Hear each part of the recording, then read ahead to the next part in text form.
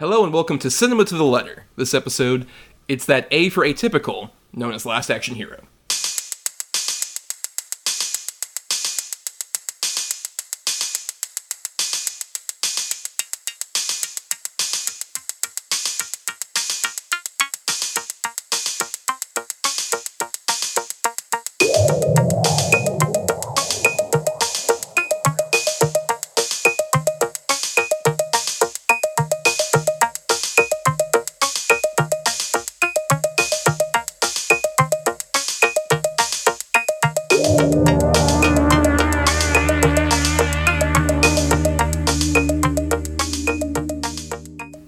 On Cinema to the Letter, we break down the very nature of cinema letter by letter.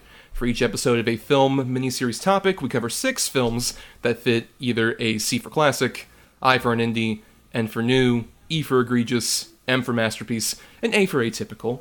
Who doesn't love an acronym, am I right? I am Thomas here, or actually I am the character Jack Shredder from the Last Action podcast series. And Thomas Moran will also appear later on in the episode by himself. And hi, I'm Brian, but I'm the famous comedian Arnold Braunschweiger. Oh, perfect. Oh, I can't believe it was another special guest, truly, we would want to have on the show. But not that guest. Not right now, because we do have a guest, our first ever guest on the show here, Brian. Yeah. We'll go ahead and introduce him. You might know him from our home at Talk Film Society, editor-in-chief, a guy who puts us podcasters to shame. We take breaks. We're going to be taking a break after this episode. That's not his deal. That is not Mr. Marcelo J. Pico's deal. Marcelo, thank you for opening up your busy schedule to be our first ever guest. Thanks for having me, guys. Happy to be here, and I'm here as myself. I'm playing Marcelo J. Pico. So you're at the premiere for the podcast where we're going to bump into exactly. Just like, I can't believe it. Planet Hollywood, am I right? Yeah. I mean, my wife likes Arnold Schwarzenegger. I don't like Arnold Schwarzenegger. Amazing. We'll talk about all that. But yes, Marcelo, in case you weren't aware based on his clever, subtle references that we were all doing here, we are talking about Last Action Hero tonight as our atypical, which I would argue fits that. A very atypical blockbuster, especially for the time. I mean, later on, this is more a dime a dozen now with your Deadpools and all your meta things. But this is back in the day, 30 years ago almost to the day. Jesus. And it was 30 years a few weeks ago in June. In June. I mean, it came upon us the 30th anniversary. I know we'll get into it. I know this whole episode is about this movie, but it doesn't feel 30 years old. That's what I'll say. Yes, very true, very true. But yeah, before we get into the movie, though, there's one big thing we have to talk about right off the bat because it's very crucial to this discussion, which is the career of Arnold Schwarzenegger. Very crucial to this whole big guy too. Because this is very big guy, obviously, yes. And I'm curious, especially from Brian, because Brian and I, we've talked about this. There's an age difference, so I'm very curious. What is your relationship with Arnold Schwarzenegger in particular? When I was growing up, he was kind of doing like the Expendables. Like that was kind of the era that I unfortunately had to grow up with of his career. And then, I went back and watch like Terminator and kind of the classic ones, and like just last year I watched a bunch of just the ones that I hadn't seen. Like I had never seen Total Recall, and I watched like The Running Man, Commando, and just those ones that you don't really aren't the sort of big Arnold movies. But Arnold has various tiers, for sure. Yes, he does. But he's just, I don't know. He's a classic movie star. I always kind of like just thought of him that way. And, he's also just such a funny man. Just watch his movies. He's funny when he isn't meaning to be necessarily. But he's such a classic movie star and a classic action star, especially, which I love him. I love him in movies. He's just so great to see. And Marcelo, our guest, what is your relationship with Mr. Arnold Schwarzenegger? Yeah, I'm very curious. Yeah, I mean, I grew up when he was the biggest movie star around. I remember vividly one of the first experiences I had watching a movie was watching the first Terminator. It's like that was one of the first VHSs my parents had. And it played, nonstop because I loved the first Terminator, even as a kid. And then, T2 was huge in my house growing up. And then when I was a teenager, I gravitated towards like his other work, like Total Recall. Like that was a favorite of mine back in the day. And I saw him grow into. He became the governor. Yes. That happened for a bit, and then he became, gradually what he is now, sort of like a postmodern, action star who is still dabbling in it, but. He's. I think he himself has come to terms with how he's kind of like grown beyond, what he was in the '90s, which is good, I think. And I haven't seen that documentary that delves into his life. I'm interested in that, but I think he's, controversies aside, I think he's great. Yeah, and I was happy to rewatch this because it reminded me of just how great of a superstar he was, and he still is, and how great of an actor he is. So yeah, I'm totally a big fan of Schwarzenegger. This is very interesting, because I'm literally, like, sandwiched right in between the two of you. Because, like, I grew up basically during the period where, like, I was watching the first Arnold movies mostly on, like, DVD or VHS or whatever. So when I was a kid, I was seeing stuff like Terminator movies and all these other things. And I'm like, oh my god, he's amazing. I love this guy. Why isn't he so big? Like, everyone knows he's, like, so big, right? And I think the weird thing is he was... But at this time, when he was making stuff like, End of Days and The Sixth Man, or whatever, right before... The Sixth Day, sorry. But right before, like, he became governor, basically. He was mostly known as, like, a parody of himself, which is very interesting, given this particular movie. Like, I think more people who were my age knew him from, like, parodies on, say, The Simpsons, Rainer Wolfcastle, who was also weirdly Schwarzenegger in the movie for some reason. It still weirds me out. Just like, it's Rainer Wolfcastle, we know this. The Simpsons has been on for fucking 20 years, whatever. That, and then, Animaniacs had, like, the big dog guy that was above Hans and Franz and SNL. Like, and it's interesting, because I think that was all, obviously, a thing ever since he started, pretty much, with, like, Terminator. There were parodies of Arnold. But I think, weirdly, it ramps up in the wake of this particular movie, which I think is a good transition. Let's play the trailer here for Last Action Hero. Columbia Pictures is proud to present the screen's greatest action hero, Jack Slater. Slater! Don't even think it, Slater, you hear me? This is the Lieutenant Governor. Slater, here's what The governor gets here, call me. And Danny Madigan is his biggest fan. Jack Slater 4. But tonight, a magic ticket... It's a passport to another world. ...will get Danny closer to the action than anyone ever dreamed. Holy cow! I'm in the movie! Who the hell are you? Don't shoot me! I'm Danny Madigan, I'm a kid! And you're going with him. Who is this twerp, and where is that smile on his face? I don't even know this kid. To a world that's bigger than life. This ticket is magic, and it really works. And better than real. You really believe that you're inside a movie, don't you? Yes! Arnold Schwarzenegger is Jack Slater. No! This hero stuff has its limits. And Jack Slater is... Everybody down! Now!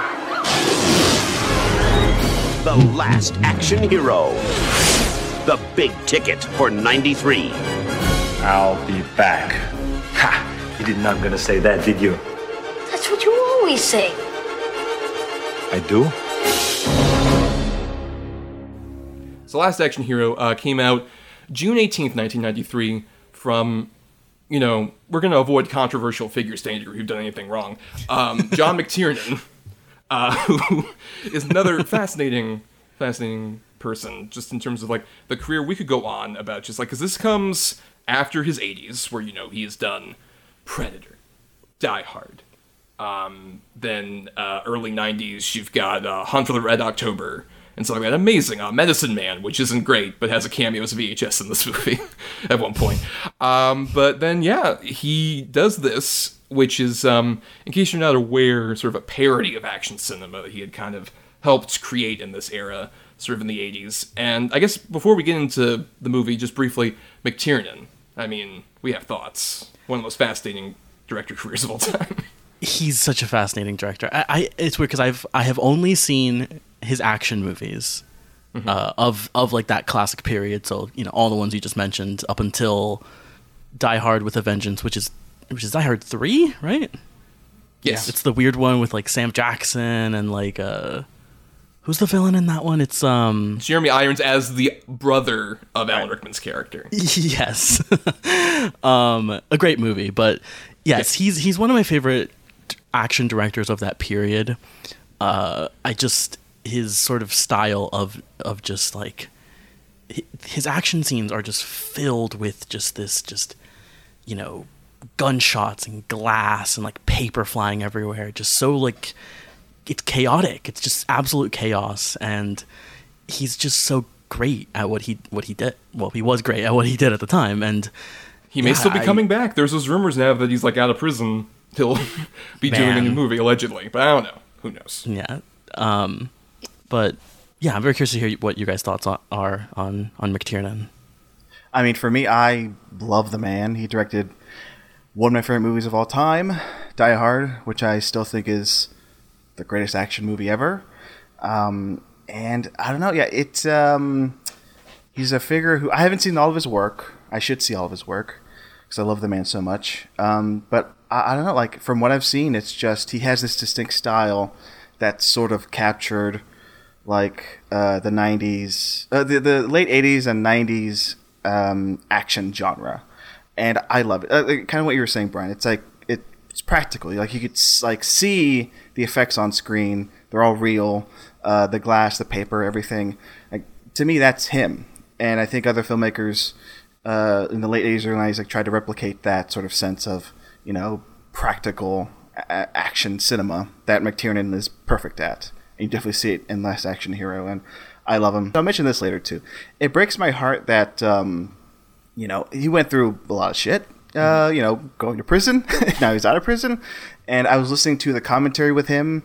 Sony released Last Action Hero on 4K like 2 years ago. They released a disc, surprisingly, because this movie has always been seen as like a big bomb, and because of the cult following, because there's like a petition or something signed that said, "Hey, this movie needs proper release, like on physical media." So they finally gave it a physical media release with a 4K disc, and John McTiernan does a commentary for the movie, about a few months before the disc came out. So it's modern day John McTiernan, and he sounds a little tired. I do feel bad for him. He looks back at the movie and thinks, "Oh shit, I could have done it better, guys." And I want him to be back. I want those rumors to be true that he'll make another movie because I love the man. One of the best action directors ever. So yeah, I'm a big McTiernan fan. Yeah, I mean, I'll also say that, like, as I mentioned before, the earlier movies, that trilogy of Predator, Die Hard, The Hunt for Red October, I love that. That is an amazing run of movies. To where it's like, dude, do whatever you want. And then he did do Last Action Hero, which is such a fascinating movie that we'll talk about in detail. And then afterward, I mean, there's not a lot, sadly, because it's like after that, it's Die Hard with a Vengeance, which I agree, great. Easily the second best and only other good Die Hard sequel, I would argue. Yeah. Yeah. I agree. And then the Thomas Crown Affair remake, which I've heard is great. 13th Warrior, which is such a weird movie. I don't know if any of you guys have seen. That's a fascinating movie with, like, I would argue, bigger production problems than this movie reported to have. For sure. Yeah, that's what I've read about that movie, yeah, unfortunately. Then the Rollerball remake, which I've heard is not great. And then The Basic, the movie with Ashley Judd and Samuel L. Jackson, which I remember seeing in a theater. And I just thought was very boring. And I don't know if I could ever go back to it because I was a kid, basically, when that happened. But, yeah, it's been 20 years since he's made a movie. But, of course, I think, sadly, regardless of our thoughts about the movie, the impact of this movie definitely caused, I would argue, was, like, the beginning of that downfall for him. And I also even argue, like, Schwarzenegger with not just Predator, but, like, this is prime Schwarzenegger to me between, I would say, like, Predator through to this movie.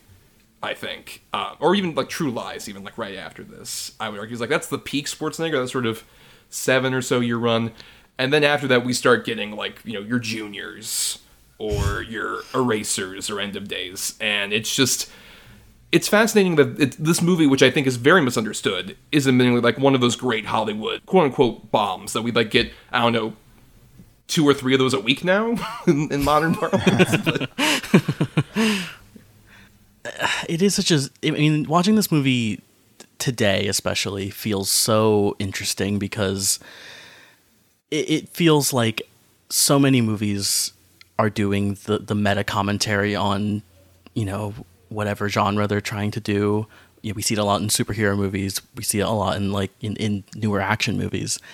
And yet it's so interesting to watch this movie and think that this movie's doing all of that meta stuff, and it's doing a lot of my Zoom background right now is the scene where they go to the video store and they see the Stallone Terminator 2 standee, which is such a weird joke to put in there, especially considering their whole kind of rivalry going on in the 80s and 90s. And yeah, it's such a fascinating movie to watch today. Like Thomas was saying, it's there are plenty of bombs, nowadays. And I was going to say, we get a Quantum Mania, which is a piece of shit. Sorry to say. No, it is. No, this is an anti-Ant-Man and the Wasp Quantum Mania podcast. Okay, thank you. Yeah. But the big, swing and a miss that was, it's this swing, I appreciate. And I want to go back in time and kind of be there at this moment when it premiered, when it was out, and be a defender of it. That's how much I like the movie now. It's I want to go back and say, no, you guys are all wrong. I'm gonna go see this 5 times in theaters, which is you what would be I on do. I don't know, in 93, a Usernet channel. Talking about how great this is. It's guys, I saw it again last night for the 6th time. Everybody else is wrong. The things it does, the meta nature of it, I still think it works. I think it's still a good commentary on action films and our relation to film.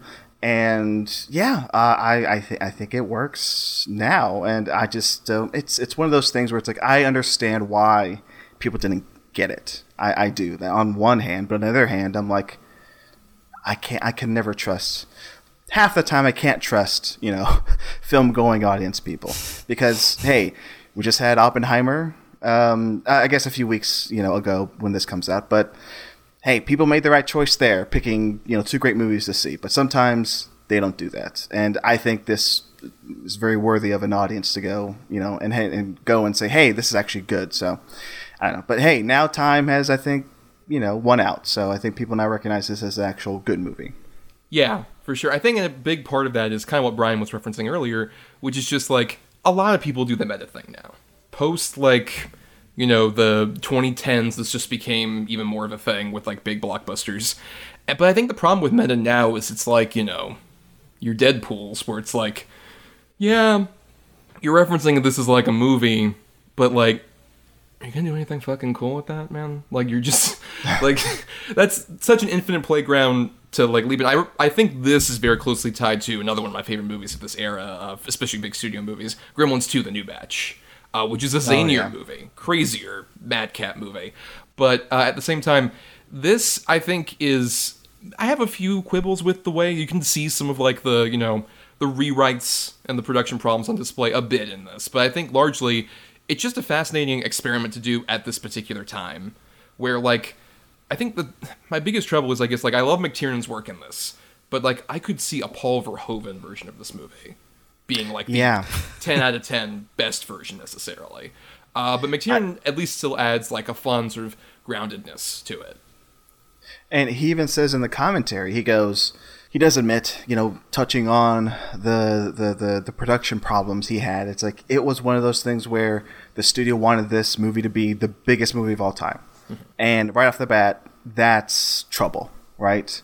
Especially with this kind of movie that tries to be meta in, saying, what is the action genre?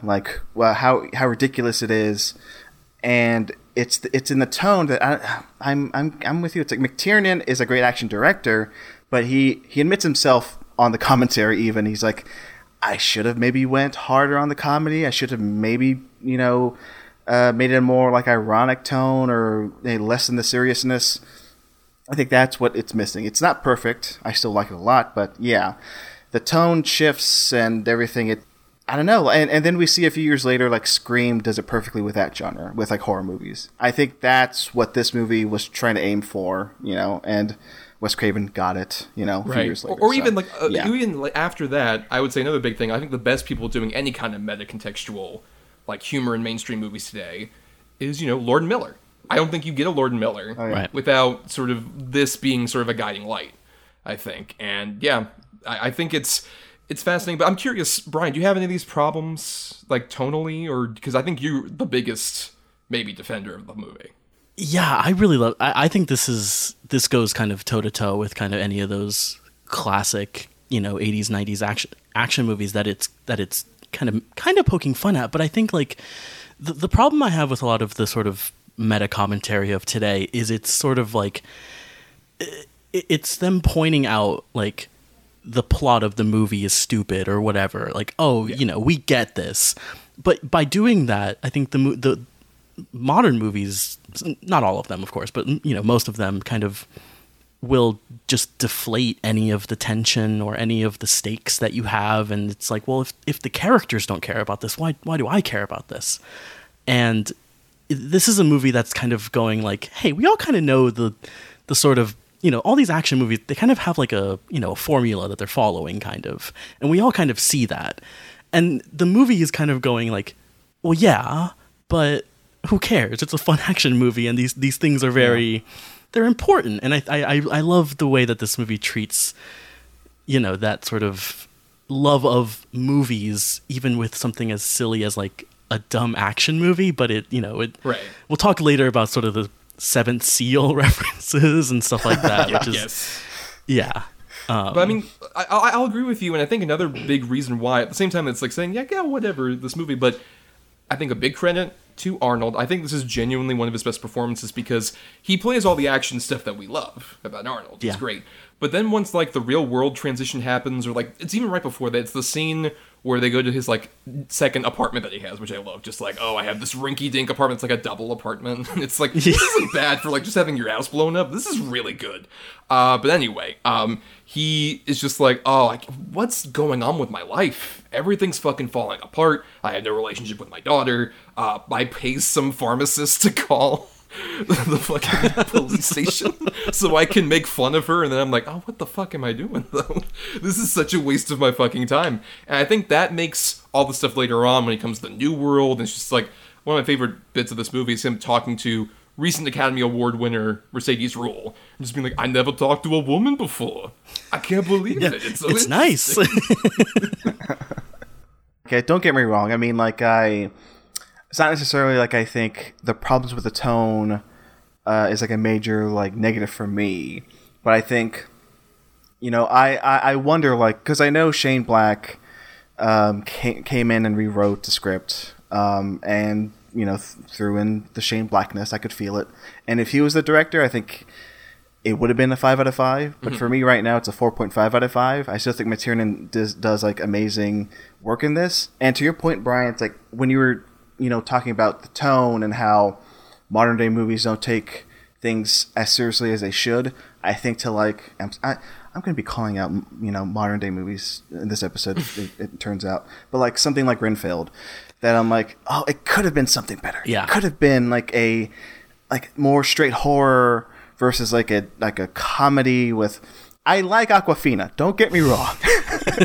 But what bugs me about that movie, it's like there are those scenes where the characters literally go, oh, that just happened. Yeah. And I'm tired of it. I'm tired. Yeah. This movie has like none of that, really. It does have those like those winks and those like, oh, you're in a movie, but nothing as like Awkwafina-esque as what happens in Renfield. Again, I like Awkwafina, don't get me wrong, but in that movie in particular, I wish the tone were a bit slanted more towards like straight horror than what it actually was. But yeah, and this movie does that sort of genre balance between comedy and action here like better than I think other movies do. With the Renfield thing, I completely agree with you because even, or at least somewhat, because like I would want the fun, like it's a horror comedy movie about like, oh, this guy becomes Renfield's sidekick. That sounds amazing in theory, but the problem is kind of like what Brian said and what Marcellus says. Well, like that happened humor, but also it's one of these new comedies where, like, I want the return to the studio comedy, you know, but so much of it now is just like, oh, we need to have, like, a shootout or a gunfight, and it looks like shit. And it's like, I don't expect a comedy to have be the best looking, like, filmmaking, but it takes some skill, and, like, McTiernan at least knows how to do that, which makes the action stuff funnier, honestly, to me. And also, on that point, like, yeah, those action shootouts in Renfield, terrible. But then on the other hand, what irritates me is, like, they have, like, amazing horror effects in Renfield. Yes. And it could have been something great. Like, a man's face literally, like, melts off, like, in The Fly 2. And I'm like, God, I want more of that. But anyway, enough of Renfield talk. Yes. Stop myself. I will just say, like, kind of, like, sort of as, like, the prime example of sort of what I guess we're talking about a bit is the way that the movie handles, like, when they go to the sort of LAPD building that's like, I don't know, this has like all these action heroes, I guess, and like they're in the office, and then the like Danny DeVito cat detective cop or whatever shows up, and then the kid is like, there's a talking cat, and Arnold's like, yeah, and he's gonna come into work tomorrow. Like, it is that sort of thing. Like, yeah, who cares? We've already seen it. Let's just move on. Yeah. Or even just the small little bits. Like, I love Frank McRae, who's a great character actor who plays the chief of police here. Oh yes, love him, seeing him in movies, and him doing that cliche that we're just like, oh, I'm the chief who yells at the guy. It's like, I need your badge and your gun, but he just like commits to it in the best way possible to such a ridiculous degree. It's so fun. But at the same time, there's that bit where, like, Austin O'Brien, the kid, like, says, oh, but your whole relationship, because I know how you really feel. Because that whole elaborate story that he goes on, it's just like, how did he know that? You said you never tell anybody. Like, there's a weird relationship still going on in the middle of this dumb joke. Yeah. And it, like, and all of that stuff sort of, but it builds up the characters, and it, you know, it builds up, like, the Jack Slater, like, character. It you know, he's a real character, even though he's a parody of the kind of stereotypical Arnie, like, hero. Yeah, I mean, okay, going back to the movie world, I want to point this out because I just made this connection in my head as you guys were talking. But have you guys seen Action Jackson? No, I have not. No. I saw it for the first time a few months ago, actually. It was always a blind spot for me. And to me, that feels like a Jack Slater movie. Like, they made a Jack Slater movie in 1988. Produced by the same producer, Joel Silver, of course, who did Die Hard. And this is the Carl Weathers movie, right? From the 88? Yes, the Carl Weathers movie. Yeah. But he's playing this action stereotype that, like, is cemented in the genre for you know, years after and years before. It's like the most outlandish 80s action movie you've ever seen. That's Action Jackson. It never winked to the camera, really. And Carl Weathers as Action Jackson is this Jack Slater character, and, like, the whole movie is committed. And it doesn't really play as a parody. It just plays it like this is an action movie you want. These are tropes that you want. It has everything that 80s action movies you think like are in one movie. And that to me, they nailed that in this movie, in, like, Jack Slater's universe. And I think it plays so well because, like, and this goes to I want to point out that I think this is the best Schwarzenegger performance I've seen.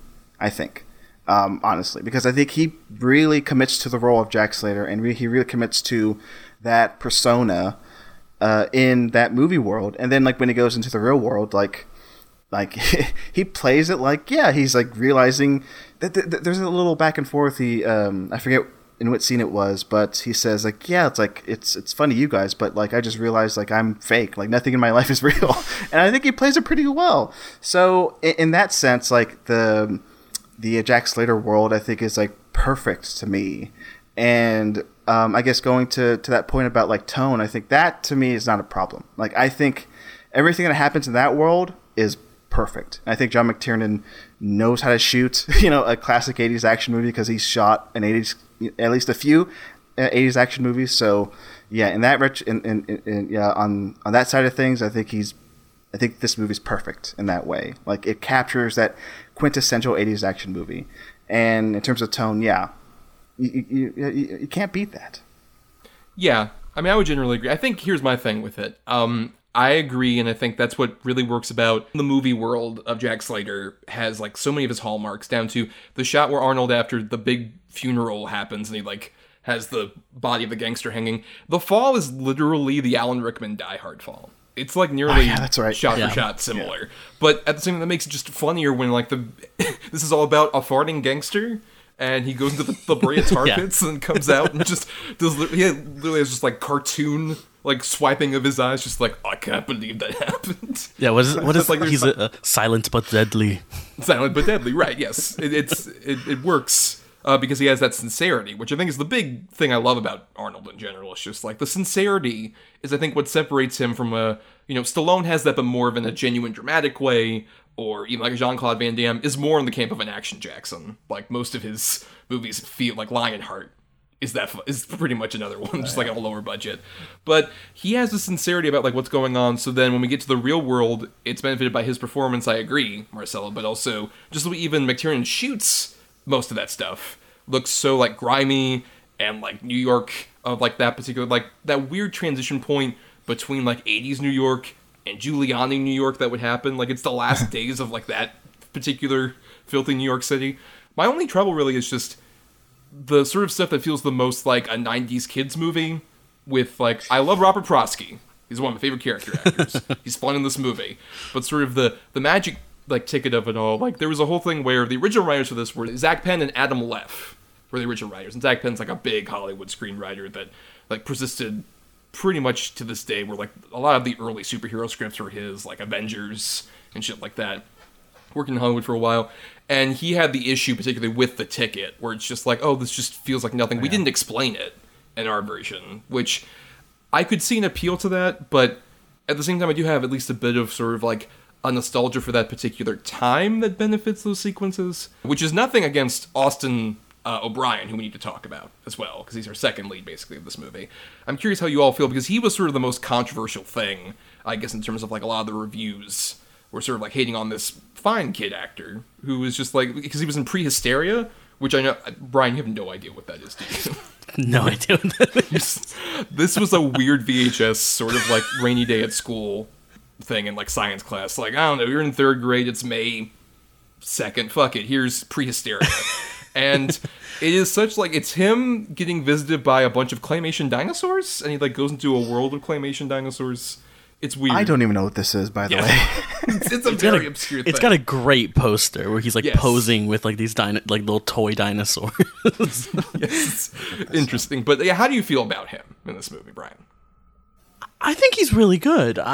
Because, like, I can see why a lot of people would have issues with, like, with him or with his performance, maybe because he is kind of the 90s, kid. Like, I feel like every kid from the 90s was just him. Down to that haircut. That fucking haircut, the JTT haircut. That was so prominent this time. Yeah.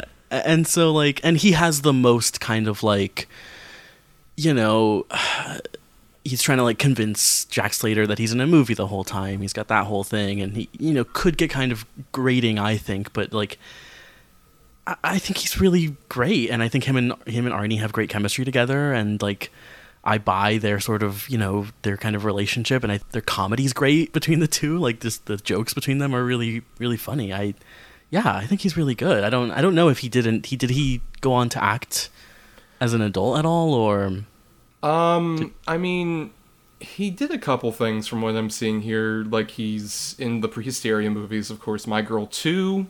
He was in The Lawnmower Man and Lawnmower Man 2. And then, like a bunch of TV show appearances over the last, like, 2 decades or so. I don't know. But what about Marcelo? What do you think of him?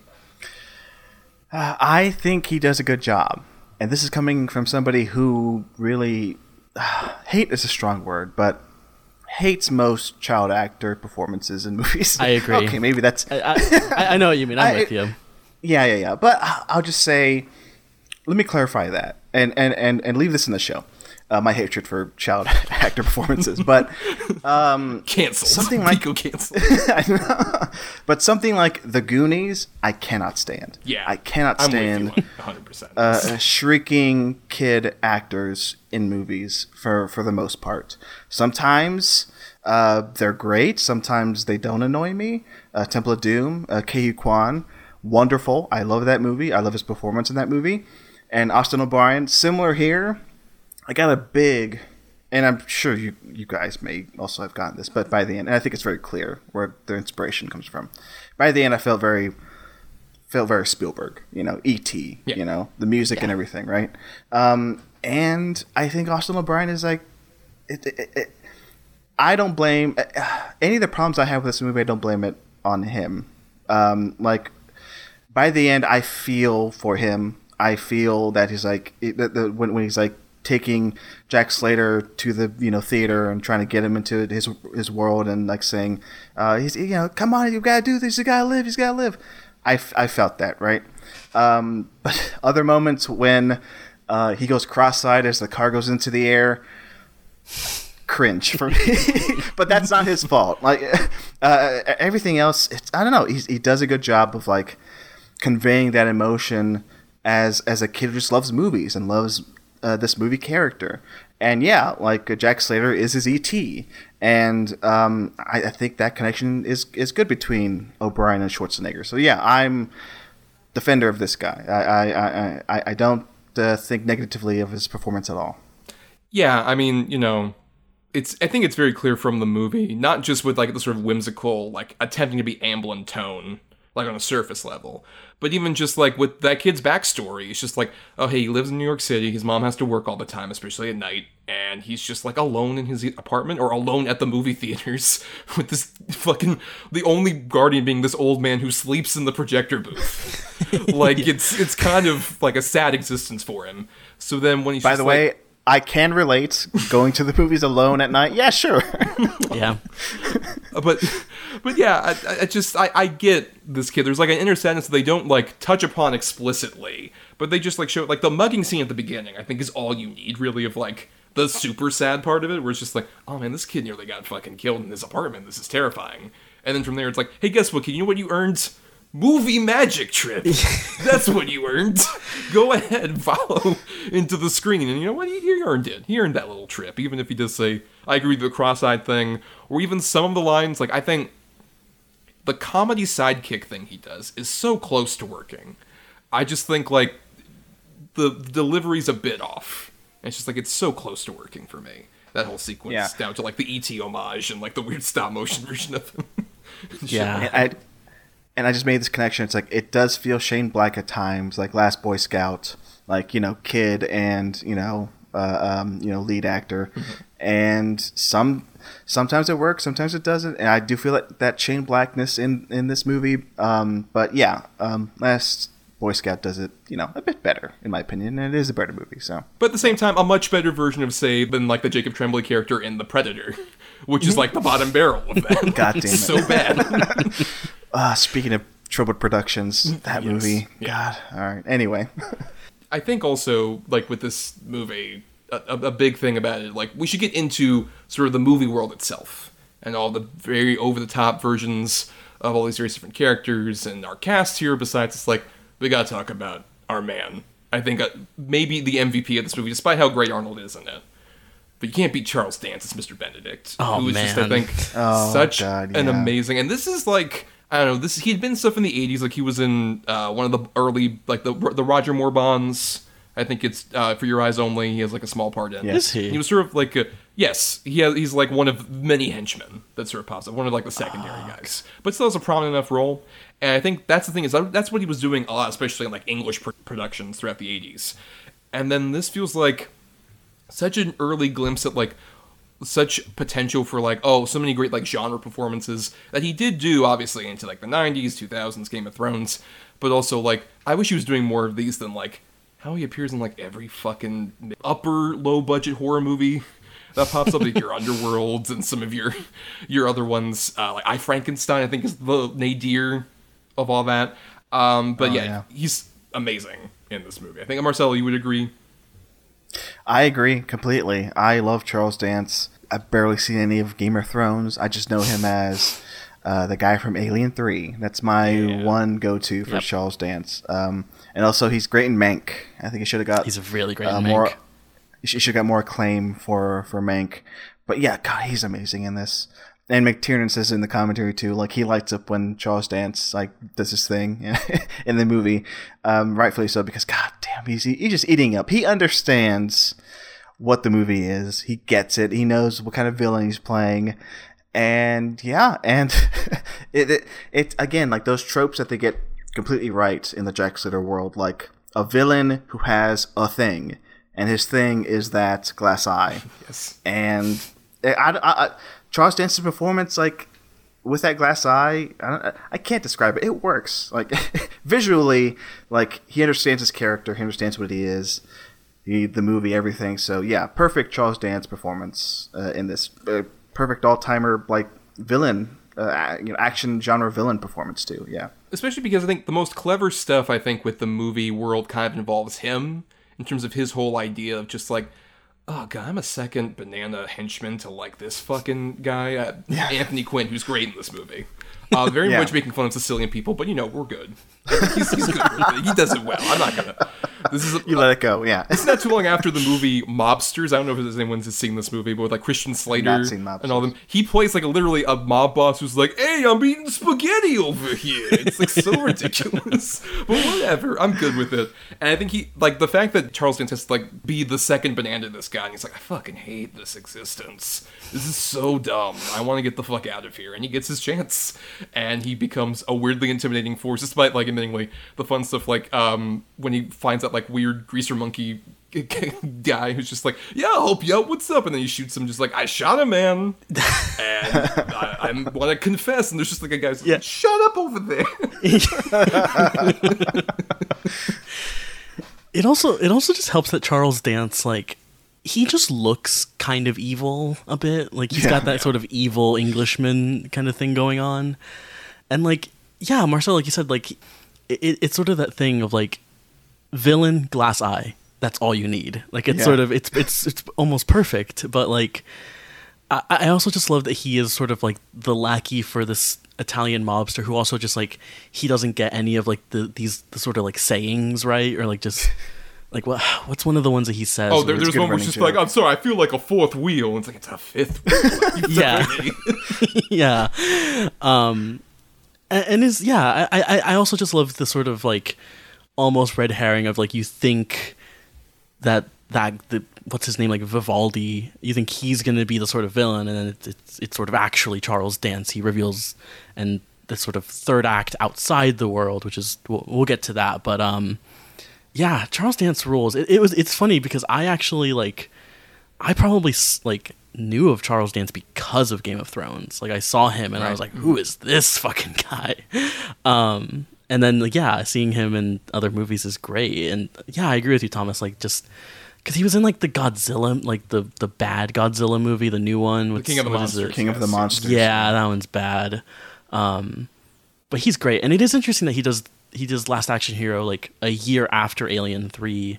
And if I remember correctly, in Alien 3, isn't he like the sort of sympathetic figure in that sort of... Yeah, to me, it's a great moment in the movie where it's like right after, I think, his character and Ridley have sex. Right. And he's like, basically saying, "I'm going to be here this entire time, don't worry." And then the alien eats him. Oh my gosh, yes. Yeah. That's a perfect moment in Alien 3. But yeah, he's great in that. And I... Just to touch on that and Mank, like, I love that Fincher worked with Charles Dance in Alien 3 and then years later gave him like a great supporting character role in Mank. Like, I love that. That's interesting. And, yeah. Mm-hmm. But yeah, I mean, of course, he's one of many great figures who pop up here. At least great actors who pop up in here. Some of these people are awful, but one person in particular. But another one of my favorite character actors who pops up in here, Tom Noonan as the Ripper. Oh yeah, hell yeah. Who is just one of my favorites. Where like that's a guy who he did a lot of these kind of roles. Like he was the villain in RoboCop 2 not too long before this.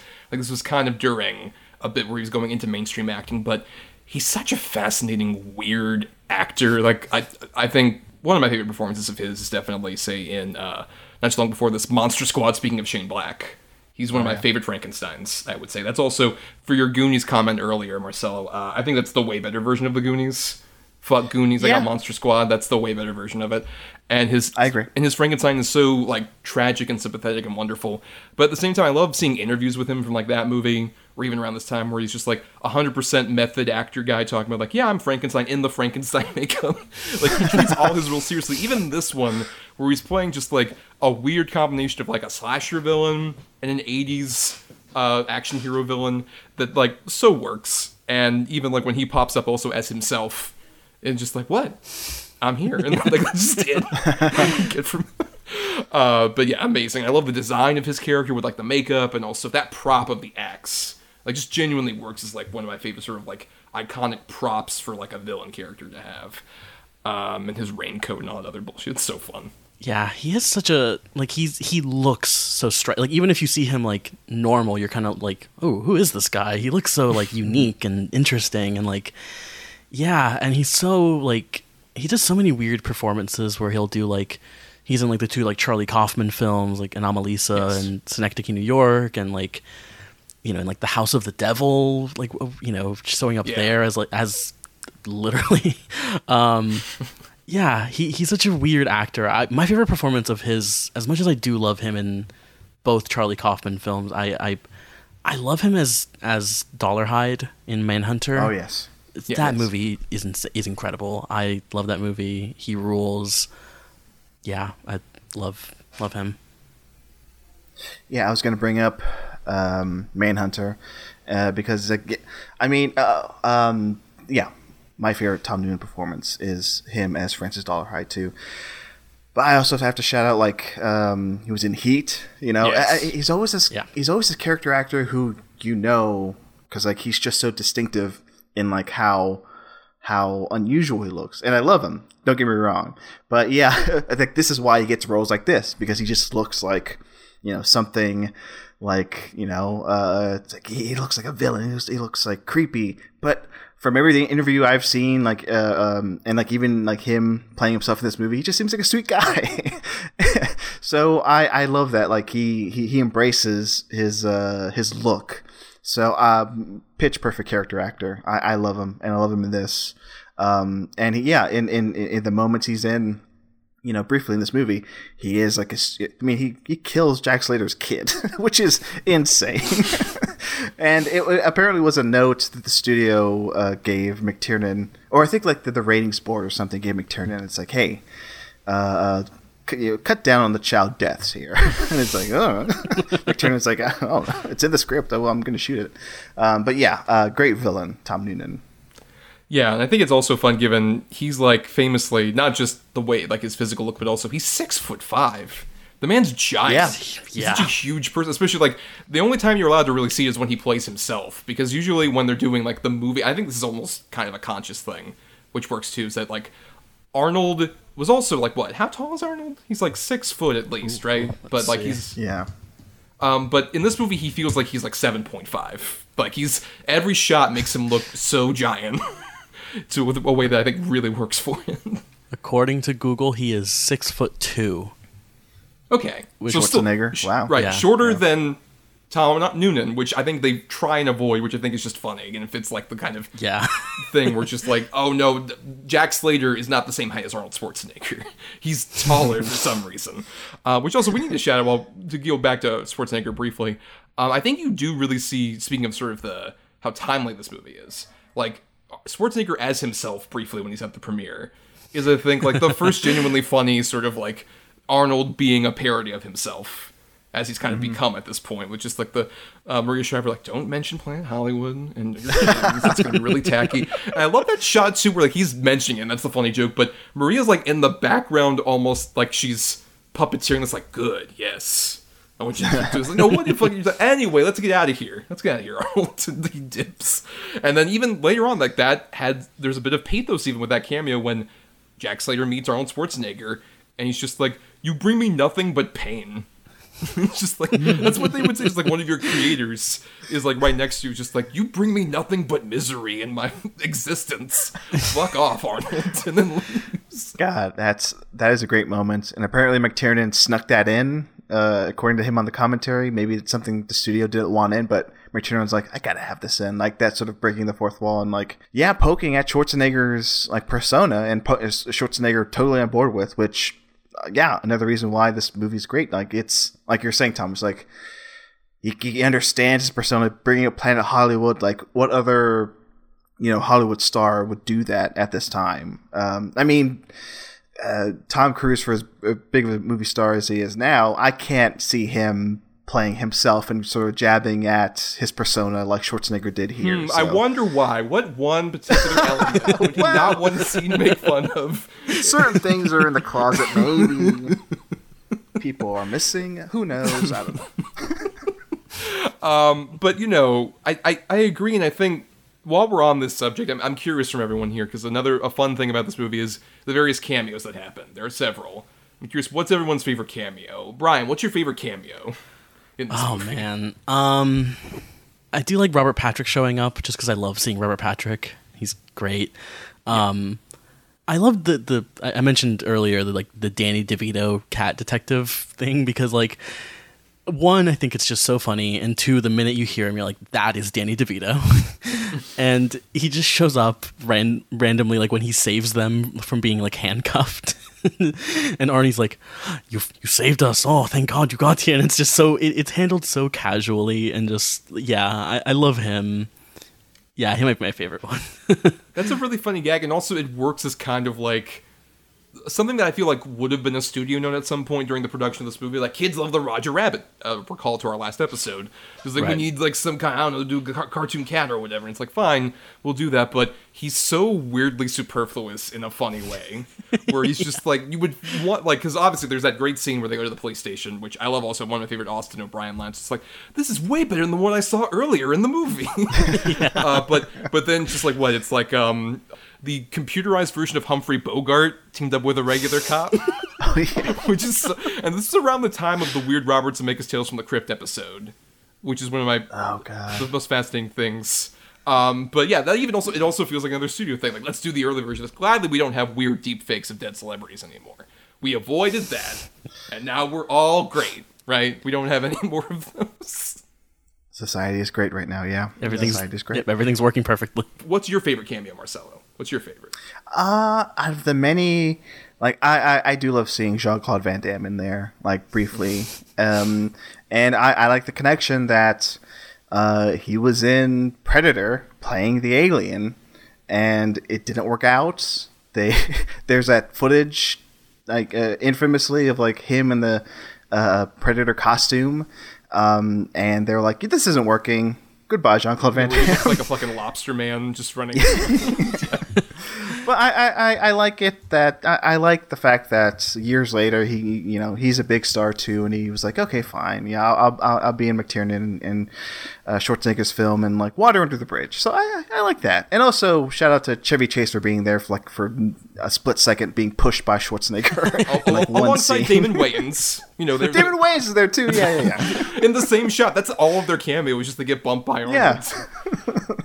And it's one of those Chevy Chase, like, of course he's playing it up for the camera. It's like, whoa.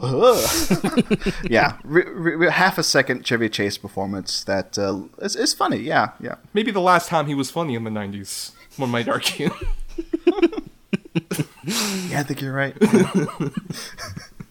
I mean, those are all great choices. I'm going to say I think my favorite is, I mean, you kind of quoted one earlier, Marcelo, with the Jim Belushi. Oh, yes. Yeah, I like that one too, yeah. It's very fun. But, I mean, if not those, I mean, I guess I even love just, like, the ones that don't make any sense to me. Like, Art Carney's a weird one. That is, like, but at the same time, his gag is funny, which is one, second cousin for Arnold, which, of course, that's such a great parody. It's like, that's the wrong second cousin you messed with. My favorite second cousin. Right. But even, like, his last line being just like, I'm out of here. And then he has, like, the time mechanism is one of my favorite gags, and no one talks about it. Just, like, where Arnold sees, like, oh, it's addressed to me, and then it has the cards that say, like, 5, 4, 3. It makes no sense. I thought about this. I was like, wait, how does yeah, it makes no sense at all. And it's just that sort of action movie logic that the whole thing is, like, running on. we've talked a little bit about Shane Black a bit here, but I want to talk a bit more about him because I find he's so fascinating to me because he wrote like Lethal Weapon. Which ones did he write? He wrote 1 and 2, or did he just write 1? He wrote 1 more specific. That was like, I mean, the history of Shane Black's amazing. Where like he wrote the original Lethal Weapon script while he was still like in college, and it got sold, and it was one of those like great success stories where it sold for like so much money, one of the biggest spec scripts ever. And he had this massive run in the late 80s, early 90s, even in Predator, the John McTiernan connection. But yeah, this is, I think, sort of the beginning of even his sad sort of downfall with like, because after this is like Cutthroat Island, right? Which I think he had like uncredited rewrites on, and some other ones that were just like really big flop, or even the Long Kiss Goodnight, which is a great movie. Love that movie, but massive bomb at the time. It's a shame, but I mean, what would you say is like your favorite Shane Black? Then what do you like really love out of him, Brian? I'm curious. Yeah, I mean, what I think is so interesting about him is that he's someone who clearly like he helped form the sort of action movie, you know, in some ways, of course, by writing like Lethal Weapon, which is such a huge like, you know, was such a huge franchise and everything.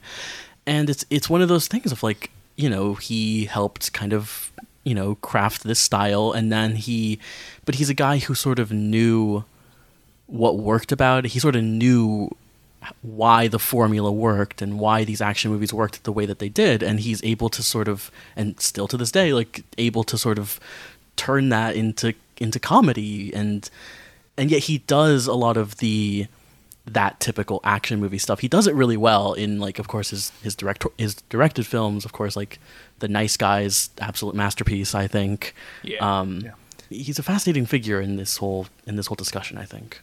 Right. Even like the buddy cop thing is essentially just like, oh, we're pointing out like Lethal Weapon, 2 mismatched guys as cops. He kind of like, he wasn't the original person, but he made it so popular around this era. But yeah, what about you, Marcel? How do you think this fits in the Shane Black canon? To Brian's point, I think it's interesting that they brought him in to basically rewrite the script that was a parody of the action genre, right?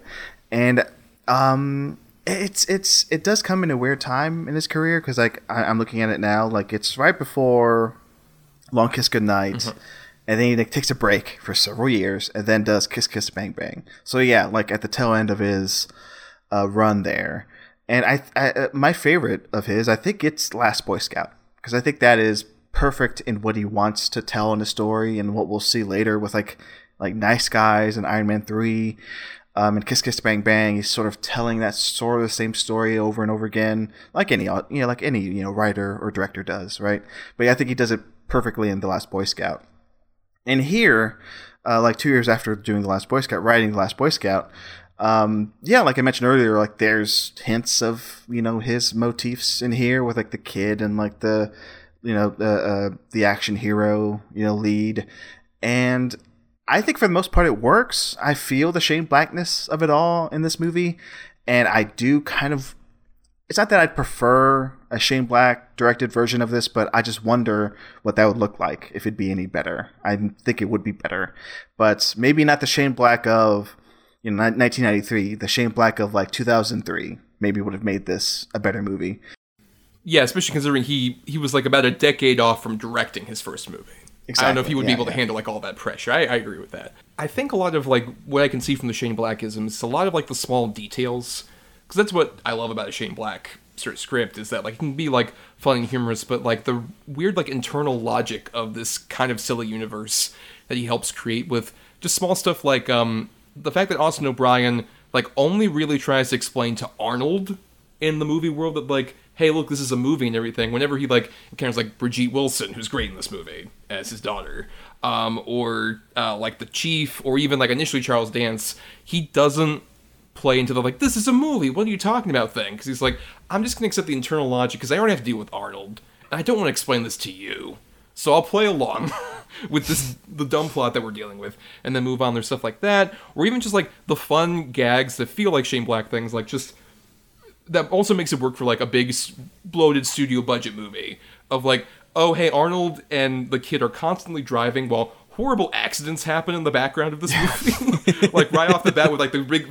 chase sequence where like he's the kid goes inside the car and they're chasing and being chased by a bunch of great 80s, 90s era henchmen like Sven Ulfthurson, or my favorite, Al Leong, who's one of the great guys in like a bunch of John Carpenter movies, gets killed by an ice cream cone to the head, which is such a fun death. Iced that guy.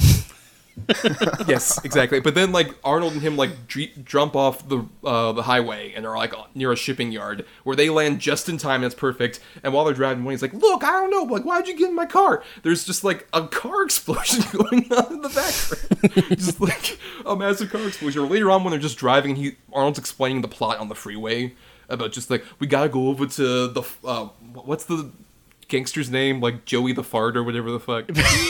Yeah. But like while that's going on, like in the background, just cars are swerving around because like they're clearly driving center of frame, which is such a funny like filmmaking joke that's like, oh, they're in the middle of the road where everyone's like, oh fuck, I can't change lanes. This guy's driving in the middle. It's that's the small stuff that I think feels the most Shane Blackish, I would say, in here. Yeah, one of my favorite jokes also that I just remember kind of in a similar vein is like at that sort of police station scene that the logic from the police chief is, oh, well, this kid already knows a bunch of stuff, so he should be your partner. And it's like, wait, what? Yeah. He's like 8. he's a child, but it makes sense with this, the sort of Shane Black logic of it all, which is, it's really great. Yeah, like in a Shane Black movie, that's how it would go. Yes. It's like, this kid is her partner now. But in reality, nobody does that. Well, I want to pivot a bit to something I just thought of, which is the sort of sequence, which everyone talked about, where he goes to school very briefly, and the like teacher has the whole like she's talking about like Hamlet and talking about how like riveting it is, and it's like Shakespeare has never been so riveting, and they show like the Laurence Olivier film and have this sort of that parody as well, with like Arnie being like to be or not to be, and I love that sequence so much because it is sort of this thing of, you know, action movies are seen as kind of, you know, low art, and you know they're trash. And, you know, Shakespeare, of course, it's high art, it's sophisticated. And I love the sort of connection of, like, action movie to Shakespeare, and sort of how, you know, that sort of weird relationship. But I also love how he becomes invested while watching, like, that movie. It almost reminds me of, like, when you get shown, like, a movie in, like, a history class, and you're kind of bored by it, but you get really invested by the end of it or something. You know, it's a great scene. That's the bit that feels the most sort of like what they're pulling off whenever they try and do sort of the Amble tone. That feels like an Animaniacs gag, in theory. And it could be about silly, but it's like if an Animaniacs gag was animated so beautifully. Like, I love the way that sequence is shot. It feels almost like a film version of like what Sin City would do digitally, like about 10 years later. Yeah. It like it feels like almost they're trying to kind of recall a sense, like this is, I think, the genius of McTiernan, sort of trying to make it like, we're going to make this look like this is the Seventh Seal, which we're going to reference later. We're going to like try and emulate that look, but have Arnold do dumb shit, which is so funny. They just to be or not to be, not to be. When it looks like that gorgeous, it's so much funnier in a way that like recalls the fact that around this time Arnold is working with, to some extent, like interesting auteur filmmakers like McTiernan or Verhoeven or James Cameron. People who like put all their commitment into like a movie this like ridiculous and over the top, and like make it, you know, work while also admitting like, we're here for Arnie. We're gonna have Arnie shit. He's fun, right? We all love Arnie, but we're also gonna make this look so fucking great at the same time. And I think that really goes missing after here, because with Arnold after this, like there's True Lies obviously, which has a lot of the Cameron sort of touches, but like a lot of his stuff after this becomes made by, you know, like solid journeyman directors, like Chuck Russell does Eraser, Roger Spottiswoode does The Sixth Day, and stuff like that. Just like they're like made by like fine directors, but he, like, I miss him working with an interesting auteur, which is why I've been campaigning for this for years. I want this to happen. James, if you're listening in your submarine, I want him in a fucking Avatar sequel. Do it. Oh my god, I want yes. fucking like him basically playing like Conan Navi. That's what I want. That's my pitch. I want that in like Avatar 5, The Search for Awa, or whatever it's called. One thing I liked more, or one thing I connected with more when watching this and that sequence, when the kid is imagining Schwarzenegger and Hamlet, it's like what you just did, Thomas. Like, I want Schwarzenegger in an Avatar movie, right? I want Schwarzenegger in a Hamlet movie. That imagination, which I think they do it there, but it kind of goes away. That sort of like kids' imagination, like, oh, my favorite action star is in this story, right? I love that bit. I wanted a little bit more of that, I guess, in the movie. Sort of like this like whimsy that this child has. I mean, he says it, he says like, I love this action movie. I love this character.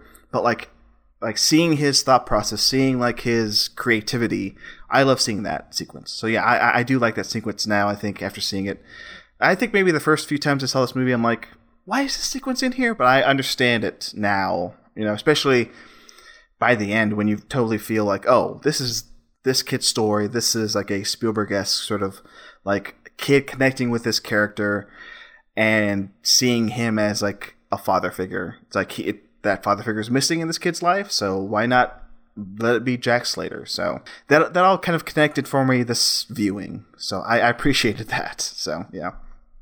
Yeah, and shout out, by the way, we're on that sequence to another great cameo that's a bit more like of a deep cut, where that's Joe Plowright plays the teacher, who's a great British actress at this time, and was Laurence Olivier's third wife and widow. So it's her introducing Olivier to these kids, and you're like, you might have known him from Clash of the Titans. The moaning Clash of the Titans. Yeah, but I mean, I guess before we need to start talking about some other, I want to go to the real world at some point and talk a bit more in detail about that stuff. But is there anything else from the movie world that we want to bring up? Just any detail, small bit? I'll just say shout out another great cameo, Tina Turner as the LA mayor. Oh, yes. Which is amazing, right at the start of the movie. Even that start of the movie is great. That feels like a perfect encapsulation of that era of action movie. Down to, the jokes, just tell me, here's the lieutenant governor, tell me when the governor's here. Or the bit where he kicks the guy in the balls, it's you want to be a farmer, here's a couple acres. Which is such a great, dumb parody of just, this was a line that feels rewritten. Fine, let's put it in here. But in, a really genuinely funny way. We're just sure, we'll go with this. This is, the 53rd option we thought of, but fine. I feel like all these movies around this kind of era of Arnie's career are doing the sort of big introduction of the first time you see him, it's huge. It's the biggest thing in the world. And yeah, his introduction is him walking on top of the cars, just him crushing the radio it was just sand. It just crushes in his hand. Yes. Yeah, it's really great. The McTiernan action, especially in the in the Jack Slater world, perfect. That shootout in the apartment, it's brilliantly choreographed, brilliantly shot, so many great gags. When Schwarzenegger electrifies the dead guy and the dead guy's arm shoots another henchman. It's those little bits, perfect, and perfect in the action genre, and I would see a Jack Slater movie directed by John McTiernan. It's he nails it. But that's basically it. Because I don't know. I'll say one idea I had just off the top of my head. It's maybe a different version of this movie would have been McTiernan just shoots the Jack Slater portions of the movie, and then another director shoots the real world portions of the movie, whoever that might be. It's that may have been one way to handle this movie, because I think McTiernan is a perfect action director. But again, as we transition into the real world, he may not be the perfect director to handle the real world aspect of this movie, in my opinion, even though I think this movie's still great. But while we were just on that sequence you're referring to, we should talk a bit more, I guess, about Brigitte Wilson with her amazing gag. Oh, yes. That she's just she screams a lot, but it's she just kicks ass royally and just destroys all these henchmen in a complete subversion of that type of character. But then I love, even in the universe, though, Arnold is still just oh, it's just going to grow up to be an old maid. No one will watch. She spent her prom cleaning her AK-47 and stuff like that. She's great, by the way. And again, another actor in this movie who's committed, who knows the role, who knows the character she's playing. God, she's great in this. Yeah. I love later on when she just shows up with the truck out of nowhere. Yeah, she's great. She's really great in this movie. And one other great thing I want to say about this movie is all this. I think the production design is immaculate. in terms of like when we're in the movie world, all the sets and even like big buildings feel so movie-like. Like even that gangster who's having the funeral on top of like a massive skyscraper that has like a big red roof and there's a pool and that's a fountain pool thing and all this other stuff. It's like it looks so opulent and crazy in the way that like these movies do, which also I think is my favorite sort of Arnold Austin O'Brien bit in this movie is when they're looking around for like, because he's just like, oh, you know where everything is? Well, where's like all this stuff happening? Where's the villain live? And he's like, on one of those big palatial estates with like a water like view. I don't know. It's one of these. I think there's like a bunch of these fucking places in this version of LA.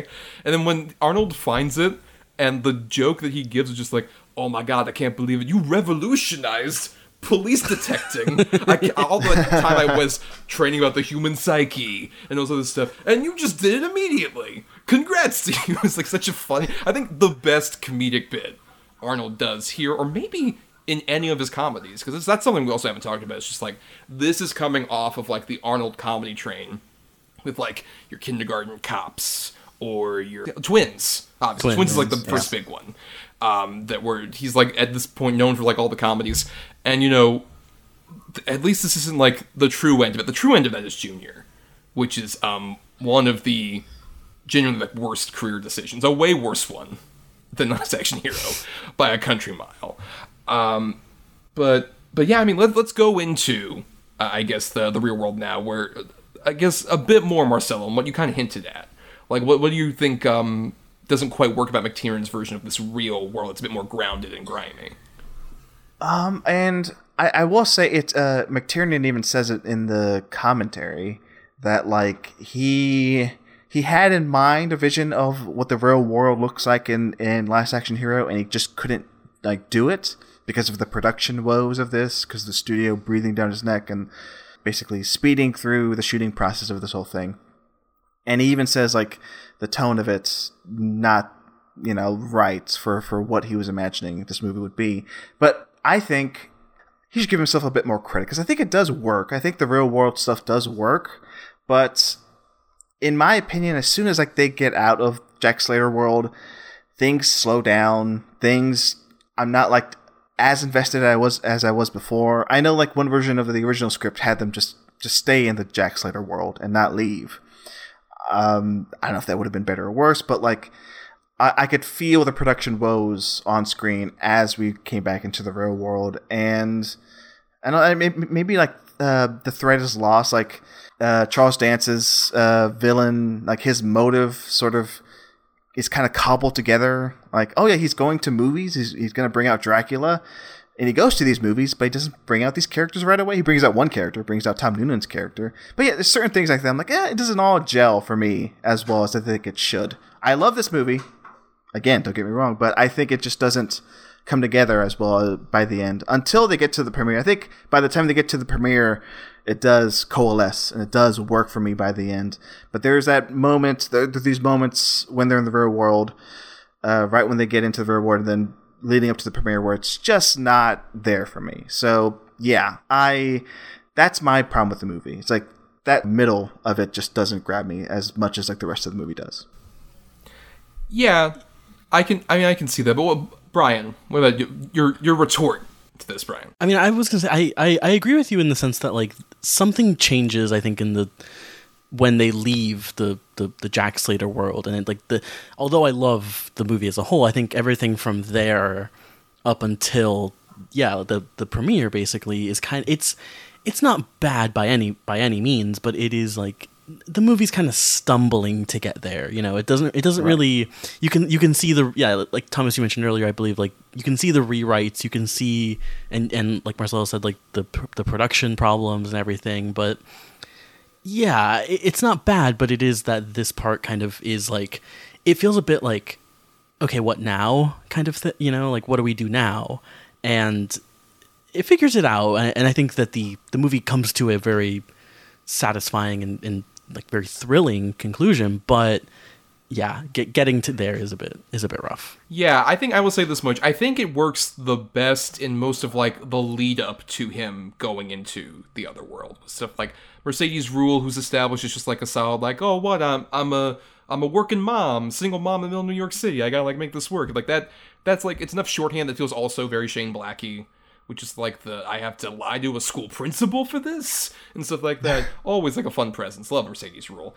I think you can see it the most in the Robert Prosky character, where I love Robert Prosky. Like, obviously, like Thief, Christine, such a great sort of like character actor who like you would see like with a cigar at any moment in a lot of these 80s movies. Like, such a fun kind of like sleazeball guy. And here at the beginning, he has a bit of that sleaziness, but he's still charming with the kid. Like when Austin O'Brien goes up, just like, hey, it's out of focus. You got to make this work. And he's like, oh, what? Oh, God, I never do this. I'm sorry. Like, that works where, like, he's still sweet, but at the same time, it's like, oh, and the theater looks so run down and everything, and I think that's great production design, where they found, like, this amazing, like, I don't know if it's an actual set or it's a real, like, movie palace kind of theater that does not exist, basically, anymore.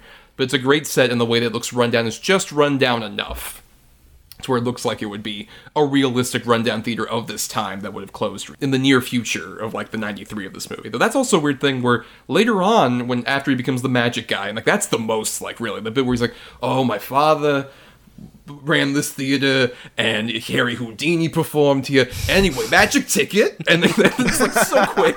It's like the next line is magic ticket. And then later on, when like they're in the projection booth, and it has like that great moment Marcella was talking about earlier about just like, I just found out everything's fake, whatever. But then Prosky introduces like, yeah, and they're gonna shut the theater down and packing up. Like, wait, this wasn't quite established before, really. Like, yeah, you just had a scene where he's like, no one wants to go to the movies anymore, or something like that. One thing I noticed on the rewatch was like, yeah, the theater's shutting down, but they're gonna build a multiplex in there. Yeah, and like, wait, what? Yeah, and it's like you see it like signs for it as the kid Austin O'Brien walks out of the theater. It's like coming soon, like a 10-screen multiplex. I'm like, well, I guess the movies aren't that dead. I mean, it's. I guess they should have like, dug into that a bit more. It's like this beautiful theater, like this, one screen giant, I was gonna say on film, but back then there was no film versus digital thing. But nowadays it would be like, we're gonna tear down this like one screen theater and make it like a 10-screen like digital, multiplex.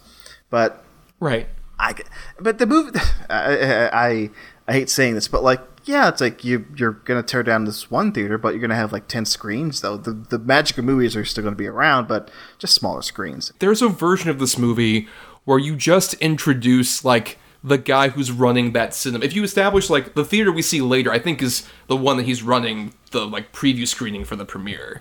I think all it's missing really is a scene of like that guy delivering the print and being like, oh, this is filthy. And it's just like, whatever. Look, we're like someone who doesn't have the investment in like the movies like Prosky does. He's just like, whatever, we're gonna make profits. We're gonna like make this a massive theater where like, oh yeah, the popcorn stand's gonna be like half of it or something. Like make some kind of joke about that, like the movie that basically like he's the guy who like basically is in cahoots with the studio executives at Sony who were making this movie of just like, yeah, we'll tear down that old theater, whatever, and then we'll premiere it at a big multiplex where we don't really care about like projection or don't have any interest in it or something like that. There's a way this would have worked and it's just not there really. It's a real missing, as it were. Yeah. I mean, don't get me wrong. I do love. There's one theater here in Austin that does look like this theater that they show in Last Action Hero, and it's just as beautiful, just as like glorious with a balcony and everything. And it does.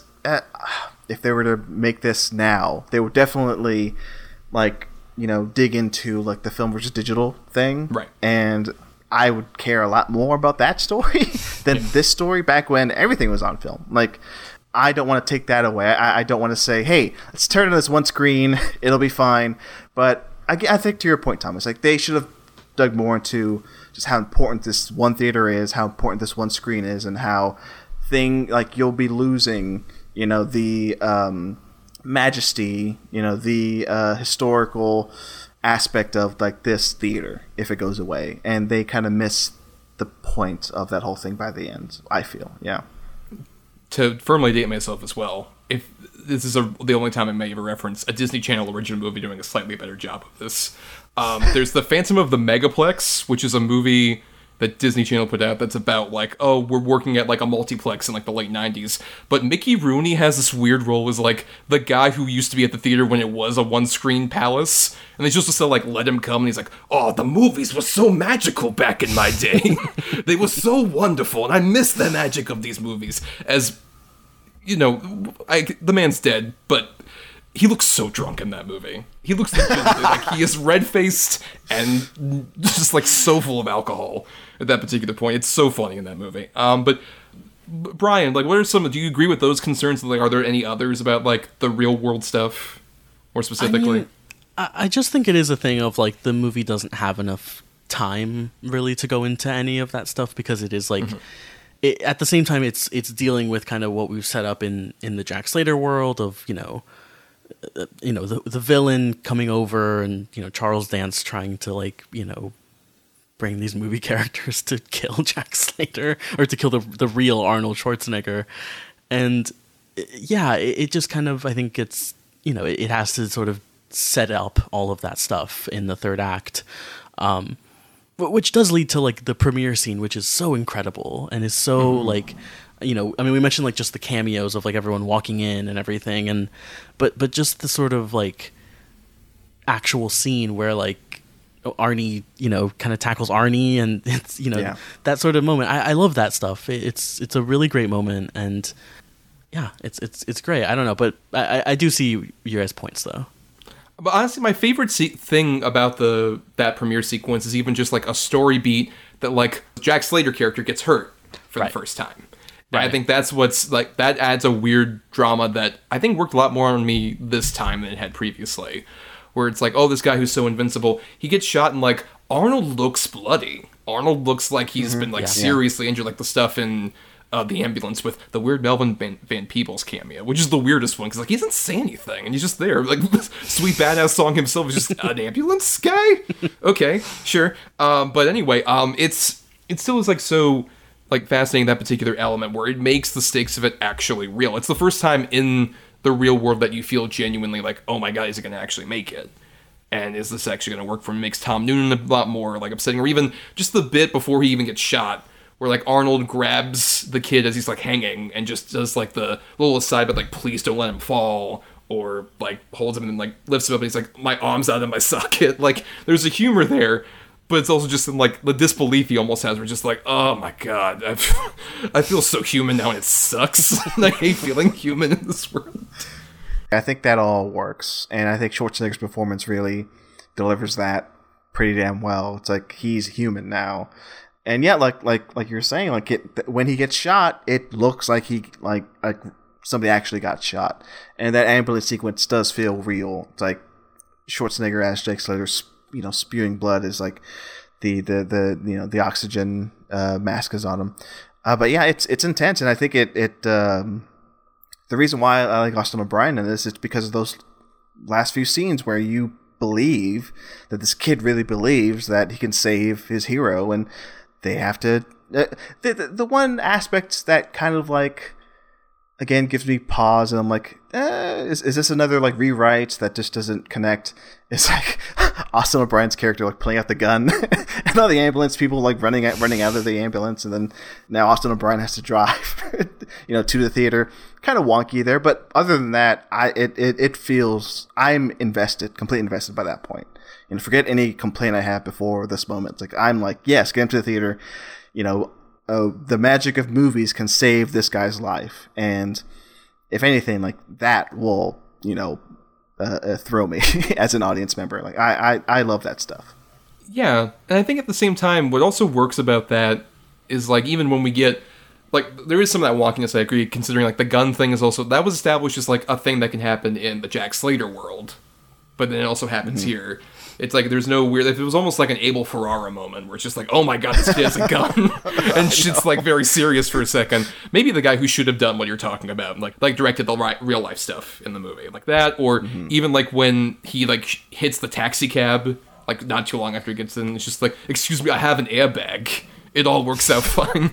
Like, those small sides. But even, like, you know, we mentioned Charles Dance has this whole scheme of, like, oh, I'm going to bring out all these different characters. And there's, like, a world where I wish that happened, but also, like, considering the world we live in, where, like, we've seen that now, and that doesn't nearly satisfy me, really, anymore. I mean, there's a world where, like, McTiernan does, like, a clever version where, like, Freddy Krueger or Dracula or whatever, I guess. If it was maybe even classic movie villains, that could probably work. But at the same time, I'm glad with, like, the only one we get is such a weird left field choice that so we kind of referenced, right? Oh, of yes. Ian McKellen's Seventh Seal, which is very interesting given this is very early Ian McKellen's sort of, like, American film stuff. Like, before this, he was, like, obviously on stage in England for so long, and then he would appear in shit like The Keep, the Michael Mann film The Keep, where it's just, like, that doesn't quite, like, use him that well. And this is, like, I think one of the first American productions to do it very well. This is the same year also, I believe, as his Richard III, which is an amazing movie if you've not seen that. It's a great fucking wild, trippy Shakespeare adaptation. But I think, he works here as just like, oh, he's just coming, like, the way he pops out of the screen, that gives me such, like, MGM Studios, Universal Studios of this era vibes of just, like, it's coming right out at you in this, like, 3D sort of way.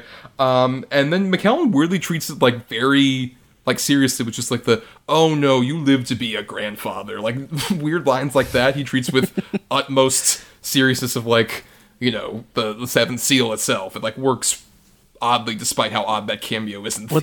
What's the line he has where he's like, I don't do drama, or I don't do fiction. Yes, not my specialty, or something like that. Yeah, and it's weird because, like, McKellen doesn't really look like the actor who's playing Death in the Seventh Seal that much, but because he's fucking Ian McKellen, you buy it. Like, he just sells it immediately. Even right from, like, the first shot we see him is, like, he's still in the Seventh Seal, and Max von Sydow's archive footage is behind him. But it's like, you know, it works. It weirdly, does, yeah.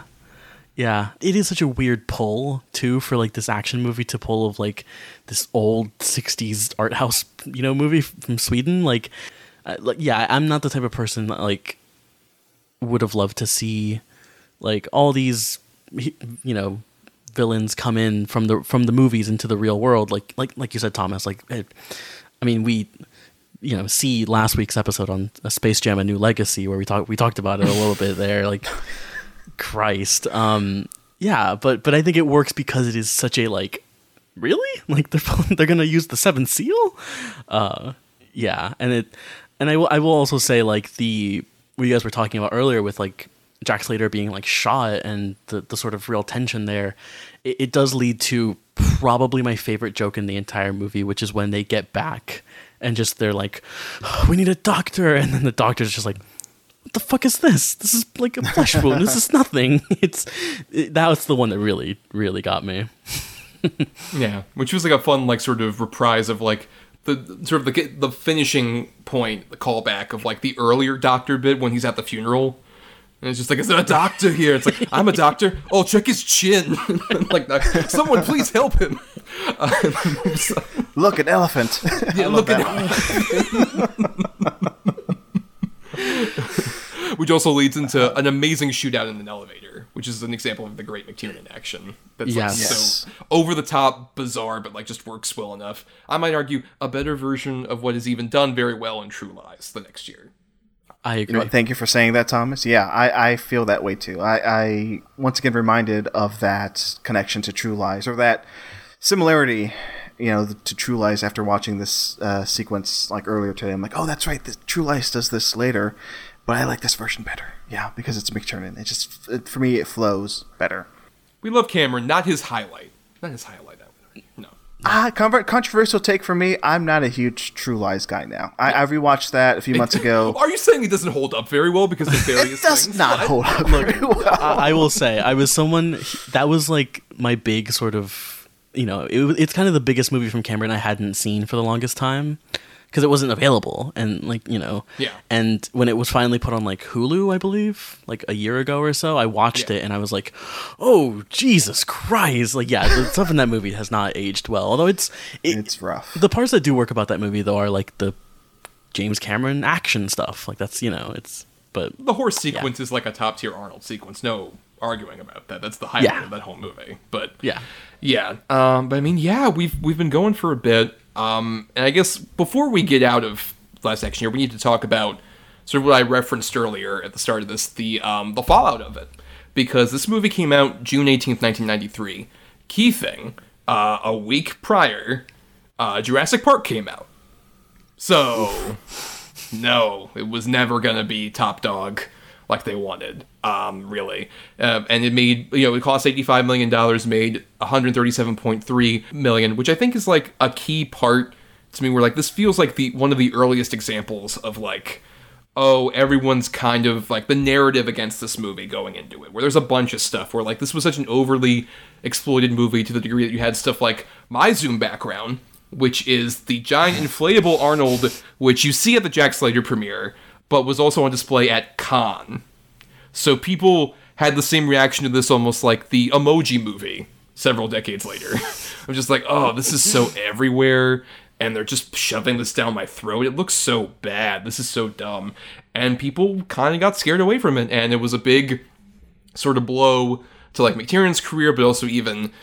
like, this is the big thing where, like, Sony in the 80s, 90s is a fascinating tale of just, like, like the John Peters and Peter McGruber stuff. This isn't one of those, but it's, like, in the fallout of that with Sony, and it's just like, oh my god, maybe this will work. This is a Hail Mary pass, and it really wasn't for them, like, at all. And it was even a big thing. We mentioned Arnold sort of being aware of himself.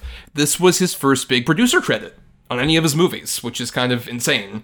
But it, like, you can see, like, so much of that ambition on display where, like, he had control over, like, who got the directorial seat, like, the casting, the merchandising. He had the weird thing where, like, all of the action figures for Last Action Hero don't have guns. Which is such a weird misread. Like, I mean, I get you were want to, like, I guess, tone down violence, but it kind of really feels like the one of my favorite Arnold jokes in Last Action Hero as himself, which is like, we only killed 48 people in this movie, unlike 119 from last time. So, like, we're cutting down on it, and it just feels like you're fundamentally misreading the movie. We're just like, if you're gonna have the merchandising, have Arnold have, like, the biggest gun. You have the AC/DC song, Big Gun, which I love how dumb that song is. Like, the original song for this movie is just called Big Gun, and it's all about just, like, big movie screens and shit like that. Like, they were so invested in all this, and then it got so torn down that, like, famously, like, this apparently is in that documentary you mentioned earlier, Marcelo, that, like, the fallout of this really hurt Arnold's career to a degree, like, and he really took it hard, where this is in the documentary, he says, quote, "I cannot tell you how upset I was. It hurts you. It hurts your feelings. It's embarrassing. I didn't want to see anyone for a week." And even speaking of True Lies, James Cameron called him and said it was, quote, "That's the only time I've ever heard him feel so down about himself." Which says a lot, because, like, part of the charm of Arnold Schwarzenegger, the public persona, is how jovial and fun he usually is on, like, the red carpet, especially if you see, like, all the interviews he was doing around this time. Just like, it's fun, jovial Schwarzenegger. And this just, like, I think really hurt him in a bummer way. Yeah, which is kind of sad because the movie is great. It's a great action movie, and yeah, I did look at, like, this movie made $50 million total domestic in the US, which is, very rough. And yeah, it is very, it's weird, and it's one of those things of, like, how time changes and we can reassess these movies, and they change based on the culture that we're in, right? Like, this movie now is so fascinating, as especially with all the meta commentary we've been talking about. It's very interesting that he took this one real close. Yeah, and the production and outcome of this reminds me of a movie I referenced earlier, Alien 3, where that also went through, like, the studio basically pressuring David Fincher and the production just to rush through this movie, release it on a release date that was already set, and, the studio expecting Alien 3 to be, a huge hit, and it wasn't. And Fincher disowned it. Luckily, McTiernan doesn't disown this, even though as much as he, like, laments decisions made, he does blame the studio, like on the commentary too, which is good to hear. Studio pressures of like I said earlier, they wanted to make this the biggest movie of all time. To the degree that apparently they did the first ever advertisement on a space-going rocket for this movie. That's how ridiculous the publicity was for this. Just like in space, it's up there. Just like that's how seismic they wanted this to be. And once again, Jurassic Park comes out a week earlier, and it's like, nope, no guys, no space rockets gonna help you. No. And to me, this is much like Alien 3. Like to me, this is, you can definitely sense the McTiernan of it all. You can sense he put in as much as he could into this, and the great action. The character work, I think, even works. Like, a lot of it works because he was putting in his all. And for Alien 3, I think Fincher tried to put as much of himself into it, and you can sense it. And I still think that movie works despite, it being a box office bomb, and most people think, well, not most people. Nowadays, I think people have come around to Alien 3, but yeah, to me, I think Alien 3 is great as I think Last Action Hero is. And this is all despite, 20th Century Fox on Alien 3 and now Sony Last Action Hero, like just basically, tightening the screws on every aspect of production. But yeah, it's a miracle that we're talking about it 30 years later and we're saying positive things about it. So despite it being a box office bomb. So yeah, I'm grateful. Yeah, I'm grateful that Sony came around and released this 4K, disc and basically admitting like, yeah, it's a good movie. Yeah, I need to get that 4K because I know for the longest time I didn't get it on home video because they had that really bad Blu-ray. Like a friend of mine had the Blu-ray. It's a terrible, like one of the worst Blu-rays for like a major release I've ever seen. That's so rough. I need to get that 4K. But you know what? While you're talking about that, I guess wrap that up into your final thoughts, Marcel. Any final thoughts you got about Last Action Hero before we get to our next segment and everything? One last thought I had. This ties into the Seventh Seal discussion. Like I said earlier, like there's that, part of the movie where they get out into the real world and then they putz around until the premiere, and the promise of like Dracula, coming, into the real world, that like, provoked a part of my brain. It's like, yeah, I want to see that, even though, it would have been a bad thing, I'm glad you guys brought up Space Jam: A New Legacy, because, like, yeah, it would have been on that side of things. I think ultimately that sort of promise or of like a character, coming into the real world, we see it happen with that Seventh Seal section, and like it's a great capper to that like concept, to this concept of like a movie characters coming into the real world. I know why we haven't brought this up, for the last 90 minutes, but I got to bring up Purple Rose of Cairo. I will never see that movie again for various reasons.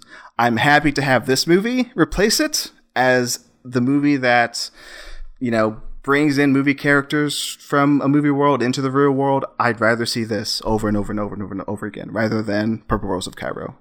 I love this movie. I love that promise of like movie characters going into the real world, and you see that here.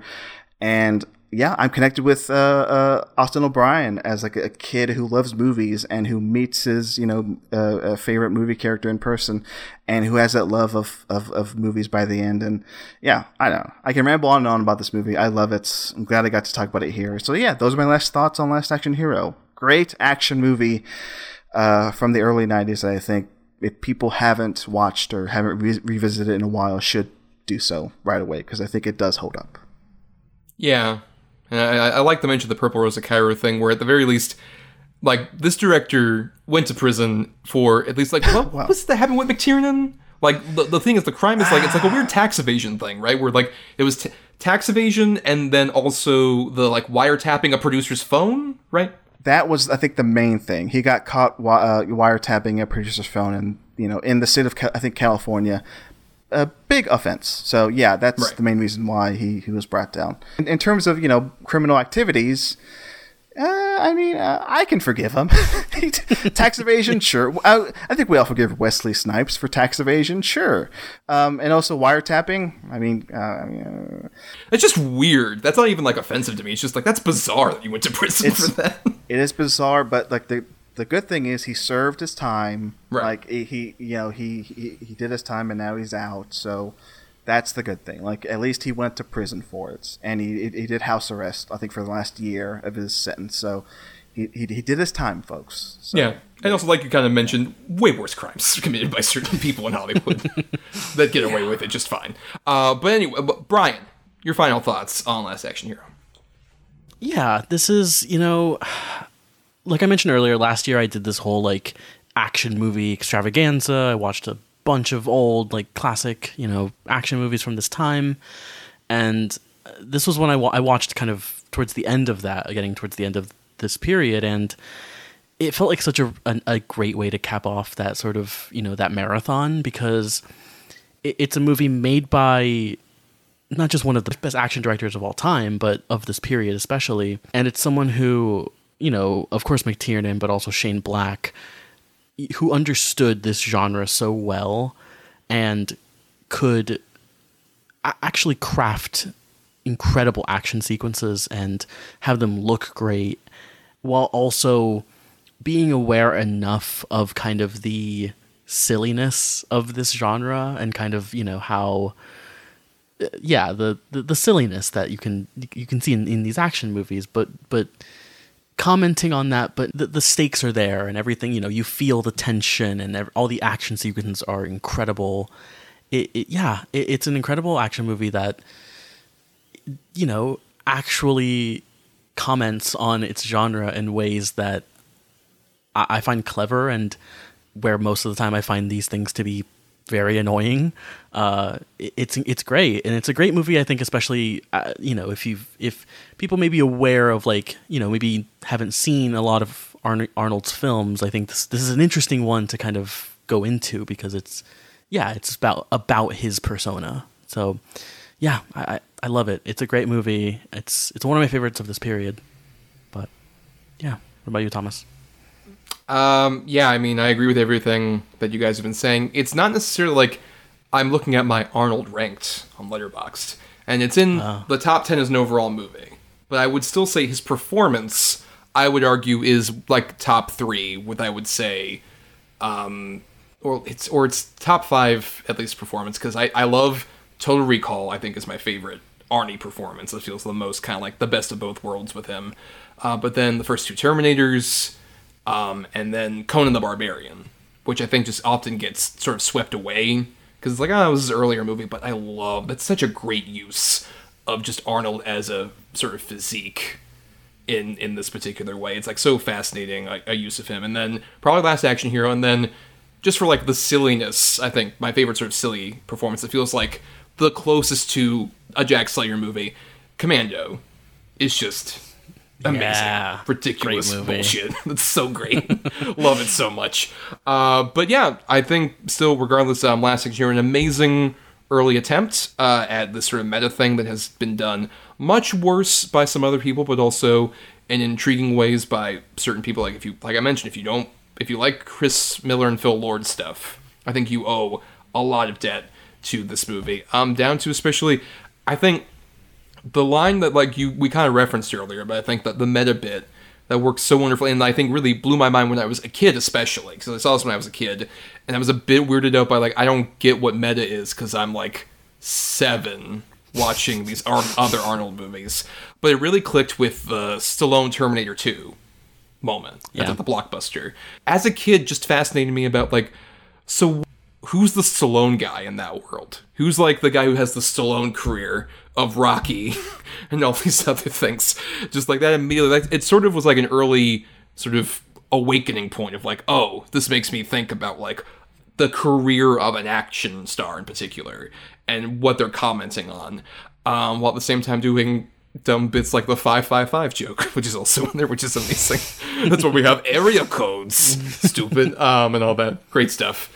But now it's time we get to our weekly segment, Between the Lines. So every episode, myself and Brian and our guests in the future, someone's breaking ground here as having a particular movie choice, but we each bring to the table another film that in some way is either related to the movie we're talking about, or could be maybe a potential other option for atypical for this miniseries. Brian, go ahead and go first. What is your pick? Yeah, so I only watched a couple of Arnie movies in preparation for this. I was initially going to watch all 3 of the Ivan Reitman comedies that he did. I didn't have time. I only watched the first 2. And I'm going to recommend Twins, because I hadn't seen Twins before. I'd only just been aware of, like, you know, he's big, he's small. That's the whole movie. And watching the movie, it is basically that. Like, that's the whole joke. It's just he's a big guy, and then Danny DeVito's just a small guy who's loud-mouthed and, you know, whatever. But even, like, you know, I was thinking about it because Thomas, you and I talked about this a bit recently, where, like, it feels so much like a lot of studio comedies nowadays have to do the whole, like, you know, there's gunfights and shootouts and stuff. Also, you know, speaking of, like, Renfield, you know, they have to have these big action sequences. And I'm really, like, sick of that. I think, you know, studio comedies should just go back to being comedies. And it's interesting to watch a movie like Twins, which does that, and it's moderately successful. It's an okay attempt at it, but I do love the jokes between them, you know, Arnie and Danny DeVito they're just funny. They're just so great, and seeing them, you know, act off of each other is great. And I mentioned this to you, Thomas, but, like, one of the funniest last jokes in any movie with the chains, it just made me laugh for like 5 minutes straight. It was really, just a really great joke. And, you know, and also just an interesting fact of, like, you know, when I was looking it up, that, like, because Arnold doing a comedy was thought to be, you know, oh my God, it's gonna bomb. Like, no one wants to see Arnold do a comedy. And DeVito, is it DeVito, Arnold, and is there someone else in that I'm missing?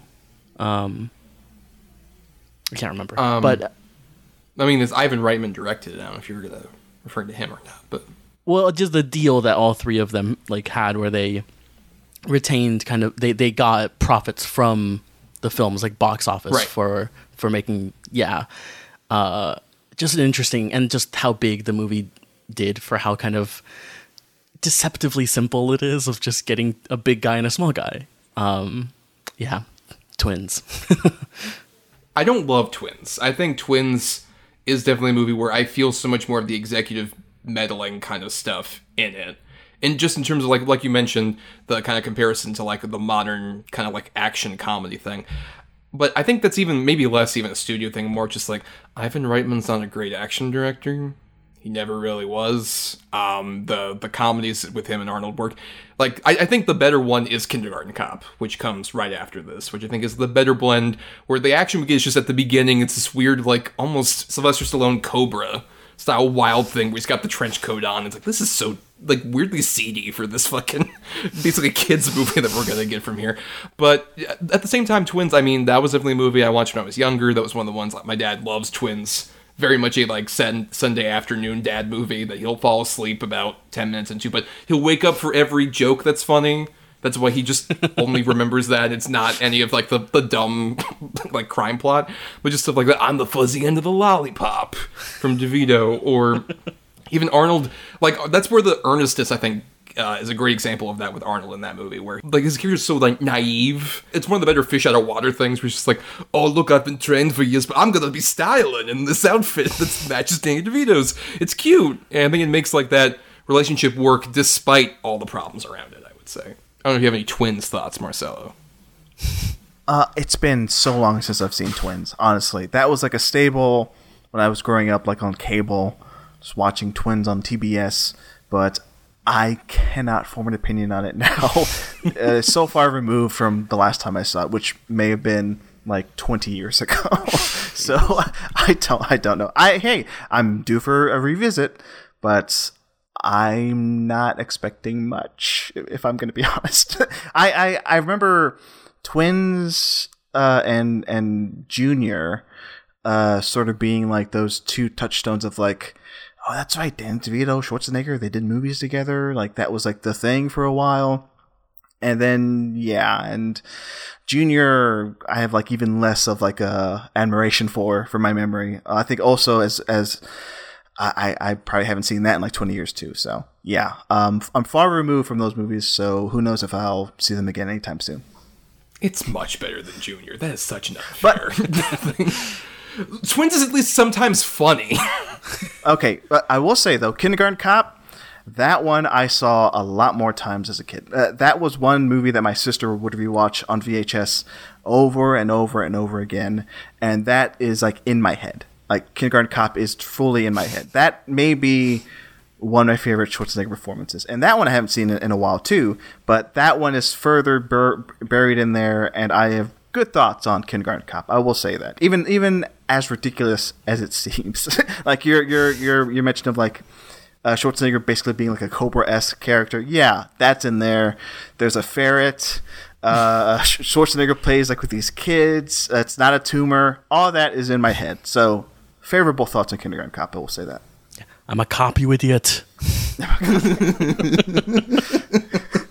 Detective John Kimball. Anyway. Well, I'll go ahead and go next here. And my pick is one that's not really a blockbuster, but has a very similar kind of meta-narrative to it that's very much echoes from Last Action Hero, but I think is also a criminally underrated movie. I saw this movie at South by Southwest one of the years I went, and this was like my favorite movie of the festival, honestly. I loved it so much and it stuck with me, and I love introducing it to anybody who I think would kind of love it. It's the 2015 film The Final Girls, not to be confused with another film from that same year called Final Girl, which is very bad, a very forgettable, dumb horror movie. But this one is a horror comedy where, if I'm sure most of you are unaware, it basically follows this young woman played by Taissa Farmiga, who at the beginning of the movie, we see her and her mother like have an argument, and then she dies in a horrible car accident. And so, like several years later, her and her friends, which include like Aaliyah Shawkat, and Nina Dobrev, and a few others, are like, hey, we're gonna watch the 30th anniversary screening of your mother's slasher movie, because Malin Ackerman, who plays the mom before this, was in like a classic Friday the 13th style ripoff slasher that they all go to see at this theater. It's called Camp Bloodbath, and they are all like seated for it, and then all of a sudden, like a fire breaks out, and they're all like, oh, let's get out of here, and then they are transported into the movie. And it's a very fun sort of parody of these slasher films that's like has a sort of meta contextual touch to it as well. But there's so much I think I love. Like particularly the director I want to shout out, Todd Strauss-Schusslen, who I've been championing ever since I saw like this, and he also did Harold and Kumar 3D Christmas, and then Isn't It Romantic after this. And I think those movies are some of the best shot comedies I've seen in the modern studio era. Where how many times comedies like look just like so drab and dull. It lights up so beautifully when they go into this camp bloodbath. There, it looks like it feels very like whimsical, but also in a like slasher, like fun Friday the 13th ripoff way, where it feels kind of cheap. And there's like fun people in that segment. Like I think it's the only time besides like Righteous Gemstones I've found Adam Devine funny. He has a very fun supporting role as one of the camp counselor guys. Also, Angela Trimber, who's a very underrated actress, plays basically like the scream queen of the movie, who like is alongside Malin Ackerman, where she tries to like at one point scream in order to draw the killer close. It's like it's the bait basically. It's a very fun moment in that movie. But also even the emotional grounding of it really works, where Taissa Farmiga is seeing her mother for the first time in ages as this other character, but she grows to have like a real investment in her, and the two of them have like a fun back and forth, and there's a genuine sweetness to like as the movie goes along, and it's about like these messages about like I love my mother and I have this like memento of her forever. Like on the silver screen she's immortalized, even if it's in a cheap dumb slasher movie. She still finds like a weird beauty to that I think really works. This is a great movie. I'm very curious. Brian, have you even heard of what this movie is? I don't think you have any idea. I think I might have like seen just like the poster of it or something when it came out, but no, I hadn't heard about it, but it sounds pretty good. I also had like, it's funny you bring up Adam Devine, because I also am in a similar vein of I watched a lot of like Workaholics for some reason, just because it was on super late and I was just not into it. But also, yeah, he's great on like Righteous Gemstones. But the trailer is like playing on like IMDb in the background. It looks great, so I do want to watch it at some point.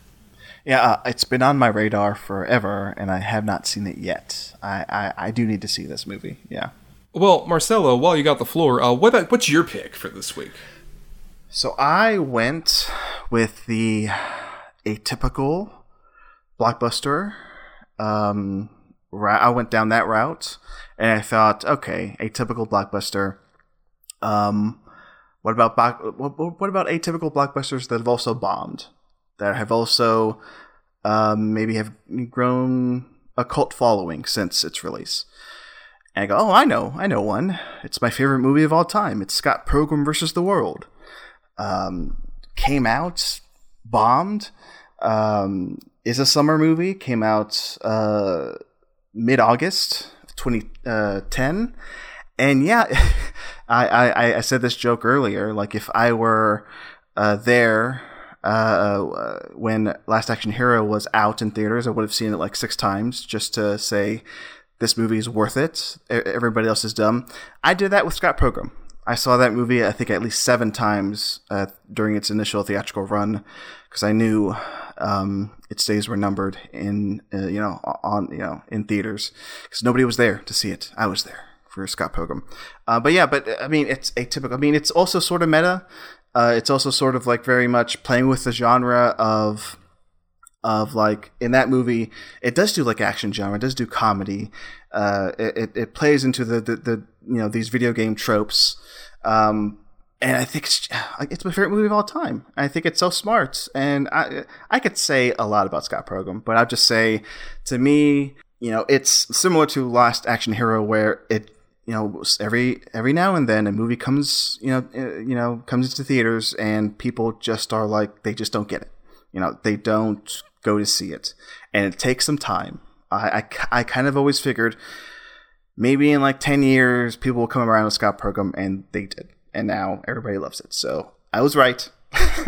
So shout out to the guy who saw Last Action Hero like 10 times in theaters. I'm sure that's somebody out there. You were right 30 years ago. So yeah, it happens. Even happens now. So folks out there, if you love a movie and it bombed in the box office, just hold out hope that maybe it'll find the right audience in due time. So yeah, that's my pick. Scott Pilgrim versus the World. That's an interesting movie. I've only seen it once, I think. And it was like back in like high school, back when I was, discovering like Edgar Wright and watching all of his movies. I've been meaning to rewatch it for so long, and I just haven't gotten around to it. But now I think I'm finally gonna do it. I'm always worried when somebody watches it and they're like, "This is your favorite movie?" I'm like, "Yeah, it is." I've gone through a few dates where I'm asked that question. "This is your favorite movie?" I'm like, "Yeah, sorry." Brian, I hope you like it on every you watch. So yeah, I'd say that. Yeah, I'm excited to watch it. Yeah, I mean, I have, I guess, a similar story to Marcelo, where like I remember vividly seeing that in a theater when I was still in high school, and I did one of my like double features I did back in the day of not paying for a ticket for the second time, where I watched Scott Pilgrim, and I loved it so much. And I was weirdly also anticipating, I guess a big thing we should mention is the other movie that came out on that same weekend that kind of buried Scott Pilgrim was the initial Expendables movie. That was the competition. Oh, I remember that. And I saw both of them, and the come down from Scott Pilgrim versus the World at I was, like I said, in high school, so I'm like, this is the best thing I've ever seen. This is so great. It's like a young film nerd who was like in love with like the Edgar Wright, like Shaun of the Dead and Hot Fuzz were like my favorite movies at that time. And then the come down from that to the Expendables, which is just like the worst misuse of such like, in theory, a great idea of like, all the action stars are here. Oh, this is what it is. Woof. Yeah. This is barely a thing. You just unlocked a memory in my head, Thomas. You see me grimacing on screen here, but oh god, I remember that now. The Expendables coming out that same weekend, and I think Scott Pilgrim came in at number 5 that weekend in terms of box office. So, woof. That's what I was saying. Yeah, we could be having Scott Pilgrim 4 right now, but no. Well, we're not actually, I'm glad that's not happening. Right. We got one and done. One masterpiece is enough. Yeah. My thing with that movie is, as of right now, I should rewatch it. It's been, I don't know, about 5 years since I rewatched it. I think that's one of the best supporting casts I've ever seen in a fucking movie. Absolutely. With just like fucking Culkin, Mary Elizabeth Winstead, Anna Kendrick, Aubrey Plaza, like just Jason Schwartzman. Everyone is so on point in that movie. And I think Michael Cera is also very on point. But I've struggled recently with just the Scott Pilgrim character, not necessarily being unlikable. That's not my problem. It's just that, like, I don't know if I give a shit about Scott as a character really at all either way. And I think that's always been that was my struggle, at least the last time I rewatched. I'd be curious to revisit it and see if I maybe have a bit more inclination to. I still really like that movie. But I think it kind of fits with, I talked with Brian about this before, the non-Simon Pegg co-written Edgar Wright movies, I think, are his weakest movies. I think some are worse than others. Like, I like Baby Driver. Last Night in Soho is a movie that exists. And, yeah, I don't know. But still definitely, I would say, of that crop, it's the best one, for sure. I mean, all I'll say is, I'm glad Scott Pilgrim exists. That's what I'll say about Edgar Wright. Of course. Edgar Wright, I love you, but I'm glad that happened. I'm still looking forward to your next project, Edgar, so thank you. Well, on that note, let's briefly repeat our titles here, in case you missed them, you want to add to your watch list or whatever. Brian? Yes, I had the Ivan Reitman 1988 film Twins with Arnold Schwarzenegger and Danny DeVito. And I had the underrated little meta horror comedy that you all should seek out, underrated gem of The Final Girls from 2015. And I had Edgar Wright's 2010 atypical box office bomb, Scott Pilgrim vs. the World. And now we'll be doing the close of this show, this big gun of an episode that's been going on for quite a bit. But we want to thank some people. Of course, we want to thank Burial Grid for doing our intro and outro music. Purchase this music at burialgrid.com. Thanks to Michelle Kyle for our artwork. I'll find her at MishKyle96 on Twitter. I'll still say that's what I'm going to say. Oh, yeah. Follow her on Twitter. And then thanks, of course, to our patrons over at patreon.com/cinema2letter, where every, month you just donate $1 and you get access to a bunch of stuff, including, we'll be going on our hiatus for a bit until the end of September when we come back with new episodes. But in the meantime, so much on the Patreon that you can listen to of Brian and I reviewing recent movies, like we would have released fairly recently our TMNT Mutant Mayhem audio review. You could hear us talk about that. Also, at some point during August, we'll have our bonus episode that we're planning on doing, which is an audio commentary for Shrek. That's what we're doing. We're going to be doing a full-length audio commentary on the redefining genre classic Shrek. Absolutely. That we'll have plenty of things to say about, I'm sure. And then also, around the time this episode is going to be coming up, we should announce that our next series, which we're going to be doing, is going to be horror-driven, because it's going to come out late September is our first episode, run through October, all the way to Halloween. If everything goes well, will be the last episode of that season. And we're still contemplating the schedule, but as we've talked about before, patrons get to vote for a certain one for every miniseries, at least one episode. And for that horror miniseries, you all get to vote for the N for New pick, so a recent release from the last couple years. And you all get to pick between the 2020 Lee Winnell directed Invisible Man movie, and then the very recent, earlier this year, horror movie Skinamarink, which I know Marcelo's seen both of these. Holy crap! I'm a patron of you guys, and I'm already having a hard time deciding between those two. Those two are great picks, in my opinion. Yes, I'll be very curious, because I know, Brian, you liked that Invisible Man from 2020, but I know you haven't seen Skinamarink. You want to, but you're kind of a bit scared. So I absolutely adore The Invisible Man from 2020. That's a great movie. But my biggest thing with Skinamarink is that I've only heard people talk about it on Twitter, and all I can see is it sounds just like scary, house stuff, and kind of scary stuff in the dark, which is sort of stuff that in real life actually scares me. I still have an irrational fear of the dark.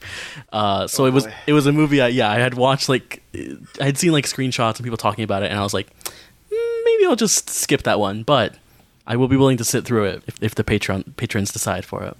I mean, can I just say, I mean, if we end up doing Skinamarink, Brian, I mean, it's a movie that I saw in theaters, and I would have trouble seeing it at home because it is an experience that I think the proper way to see it at home would be at midnight, close all the blinds, turn off all the lights, turn on the movie, and throw away your phone and just experience it. I think that's the only way to do it at home. But if that sort of stuff gets you, though, watch it at noon and do it that way. But yeah, I'm excited either way. Those two are great movies. And I'll just add, as a jaded horror fan who like loves horror, but at the same time, it's like, I've seen a lot of horror movies. Not a lot scares me. Skinamarink literally had me pulling like child shit of like, I had a little wool cap because it was cold back in February, and I was just hiding behind it at one point. It got me down to like that sensory level of just like, oh god, this is so fucking creepy. But they'll be on the patrons' hands. You'll have, it'll probably be the Wednesday after this comes out, if you're listening, the 16th of August. It'll be up for a couple days until through the weekend is usually how we'll be going with the polls. So you'll have that amount of time to vote. All that for $1 over at the Patreon. But of course, we also want to thank, speaking of patrons, as he so mentioned here, Marcelo, thank you so much for being the first guest, breaking open that guest jar. Thank you so much for coming on. Please plug yourself. Where can people find you on the internet? Let me say thanks, guys, for having me on. This was fun. You can find me, over at talkfilmsociety.com. Check out all the podcasts there, including this one, Cinema to the Letter. Good job, listeners, for listening to this. But yeah, you can listen to It Pod to Be You, hosted by Manish Mathur, and also the podcast I do with Siobhan Irving. We were recently doing a little series on summer blockbusters, as of this recording, I just released our Barbenheimer episode where we talked about Barbie and Oppenheimer. Go back, listen to that catalog of episodes and all the rest over at talkfilmsociety.com, and also Patreon. Go to patreon.com/talkfilmsociety for bonus episodes, commentaries. Thomas features on the Malignant commentary we did months and months ago. But yes, check that out over on our Patreon. And that's it. Thanks, guys. Yes, I want to shout out with those recent episodes. I listened to not the Barbenheimer one, but the, speaking of two movies that came out on the same date, of The Dark Knight and Mamma Mia. Oh, yeah. Which was a very interesting episode. I was very fascinated by that one. Well, thank you. Yeah, me and Siobhan have fun, and that was a fun episode. And I think the Barbenheimer one is just as fun. Thanks. Thanks, Thomas. And on that note, you can find us on Instagram, Facebook, and Twitter. I'll still say Twitter. For now, over there at Cinema 2 Letter, and I guess any other social media platforms we might go to in the future, perhaps, maybe by the time our next miniseries starts and things are just like unusable on a certain website that's called Twitter.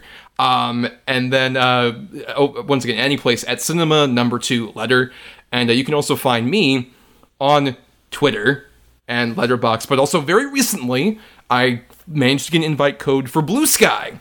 I'm over there now. Damn. Finally, I managed to get I have the in case of emergency break glass just in time, really. It was like right before the X thing got announced. I'm like, woof, thank God this fucking happened.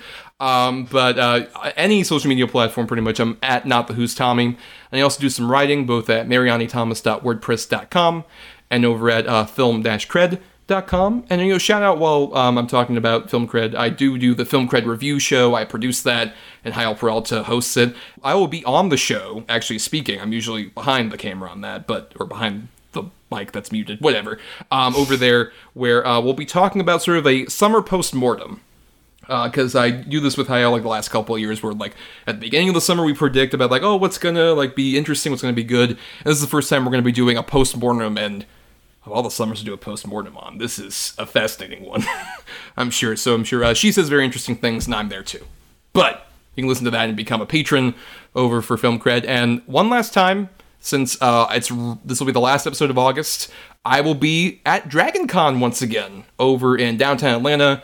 I do panels usually over there. I'm probably going to put in an audio clip right here of my schedule that's finalized by this time in August.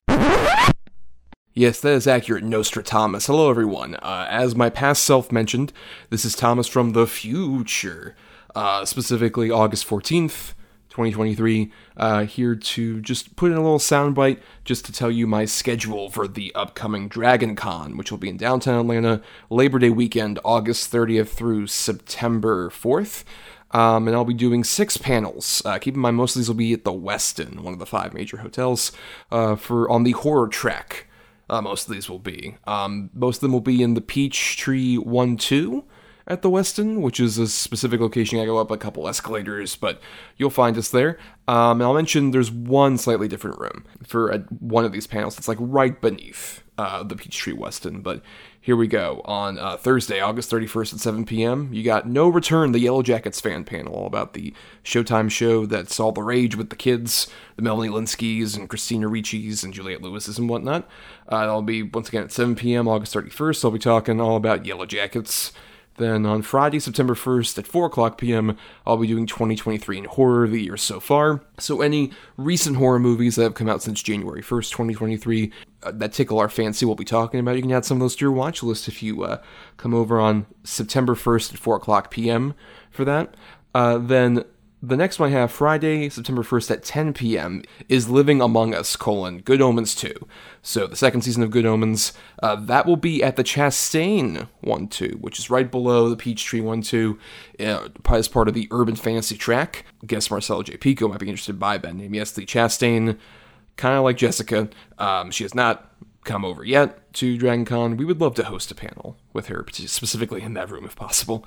But yeah, so that'll be September 1st at 10 o'clock p.m., just below the Peachtree. Then the rest of these will be at the Peachtree 1-2, which includes Saturday, September 2nd at 4 o'clock, Decoding M. Night Shyamalan. All about M. Night, your Sixth Senses, your Splits, but also some of the non-horror movies like, The Unbreakable, Glass. Just talking about all his movies and decoding what that guy, kind of his specific style. We'll be talking about from like Praying with Anger all the way to Knock at the Cabin. All of it's eligible to be talked about. Once again on Saturday, September 2nd at 4 o'clock p.m.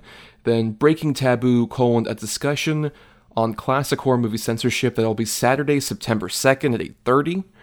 So we'll be talking about roughly pre-MPAA censorship of horror films.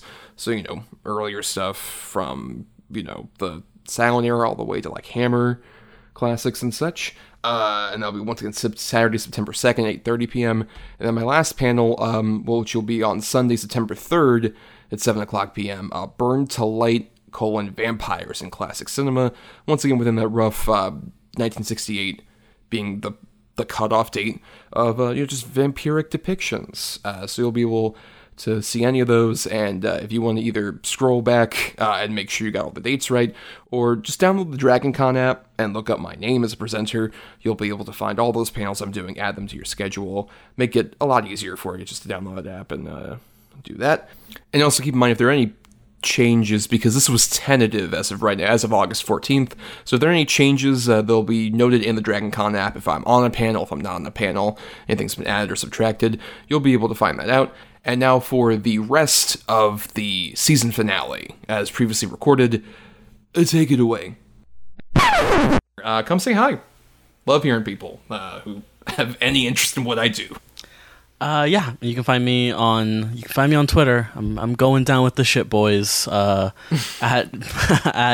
BRYANDRADE 3, and then you can also follow me on Letterboxd, see what movies and lists I'm making. At my name, Brian Andrade, ANDRADE is my last name, and yeah, follow me on there. And for more of us, stay tuned for the next mini-series where we're going to be doing horror. Just, subscribe to us on Apple Podcasts, Stitcher, or other podcasting platforms. And if you're listening on Marcelo's Great Talk Film Society Network, like he said, listen to all the other great shows that are on there. And you can also dig into our archives on our Podbean feed for various episodes of this show, this whole first season, and then also all the stuff from Double H Double Bill prior to that. And nothing else. If you can't support the show monetarily, that's cool. The free way to help us out is to rate, review, or simply share the show around to give us more visibility.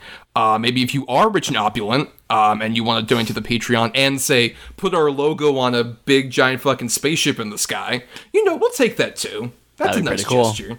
That might help for us, right? Yeah, that'll be great. If you have that money, please do. And then, yeah. So, like I said, this is the end of this Blockbuster miniseries. Can you believe it, Brian? The season's over, and we're going to be taking, our main feed break. That's true, we did it, and we're going to foolhardily try more. As I said, the first episode for the horror stuff will be coming out September 26th, and we'll finalize. We might put out like a little bonus thing at some point on the feed to announce maybe what our titles will be. That'd be fun. Expect that maybe around like September at some point. We'll announce that as we get closer to the date, and we'll reveal our schedule and everything. But yeah, until then, everybody, it's time for the curtains to close and for us to leap out of the screen or your pod or your phone. I guess, is that what we're doing? Death is going to leap out of everyone's phones right now. Hasta la vista, baby. Hasta la vista, baby. Sure. Hasta la vista, babies.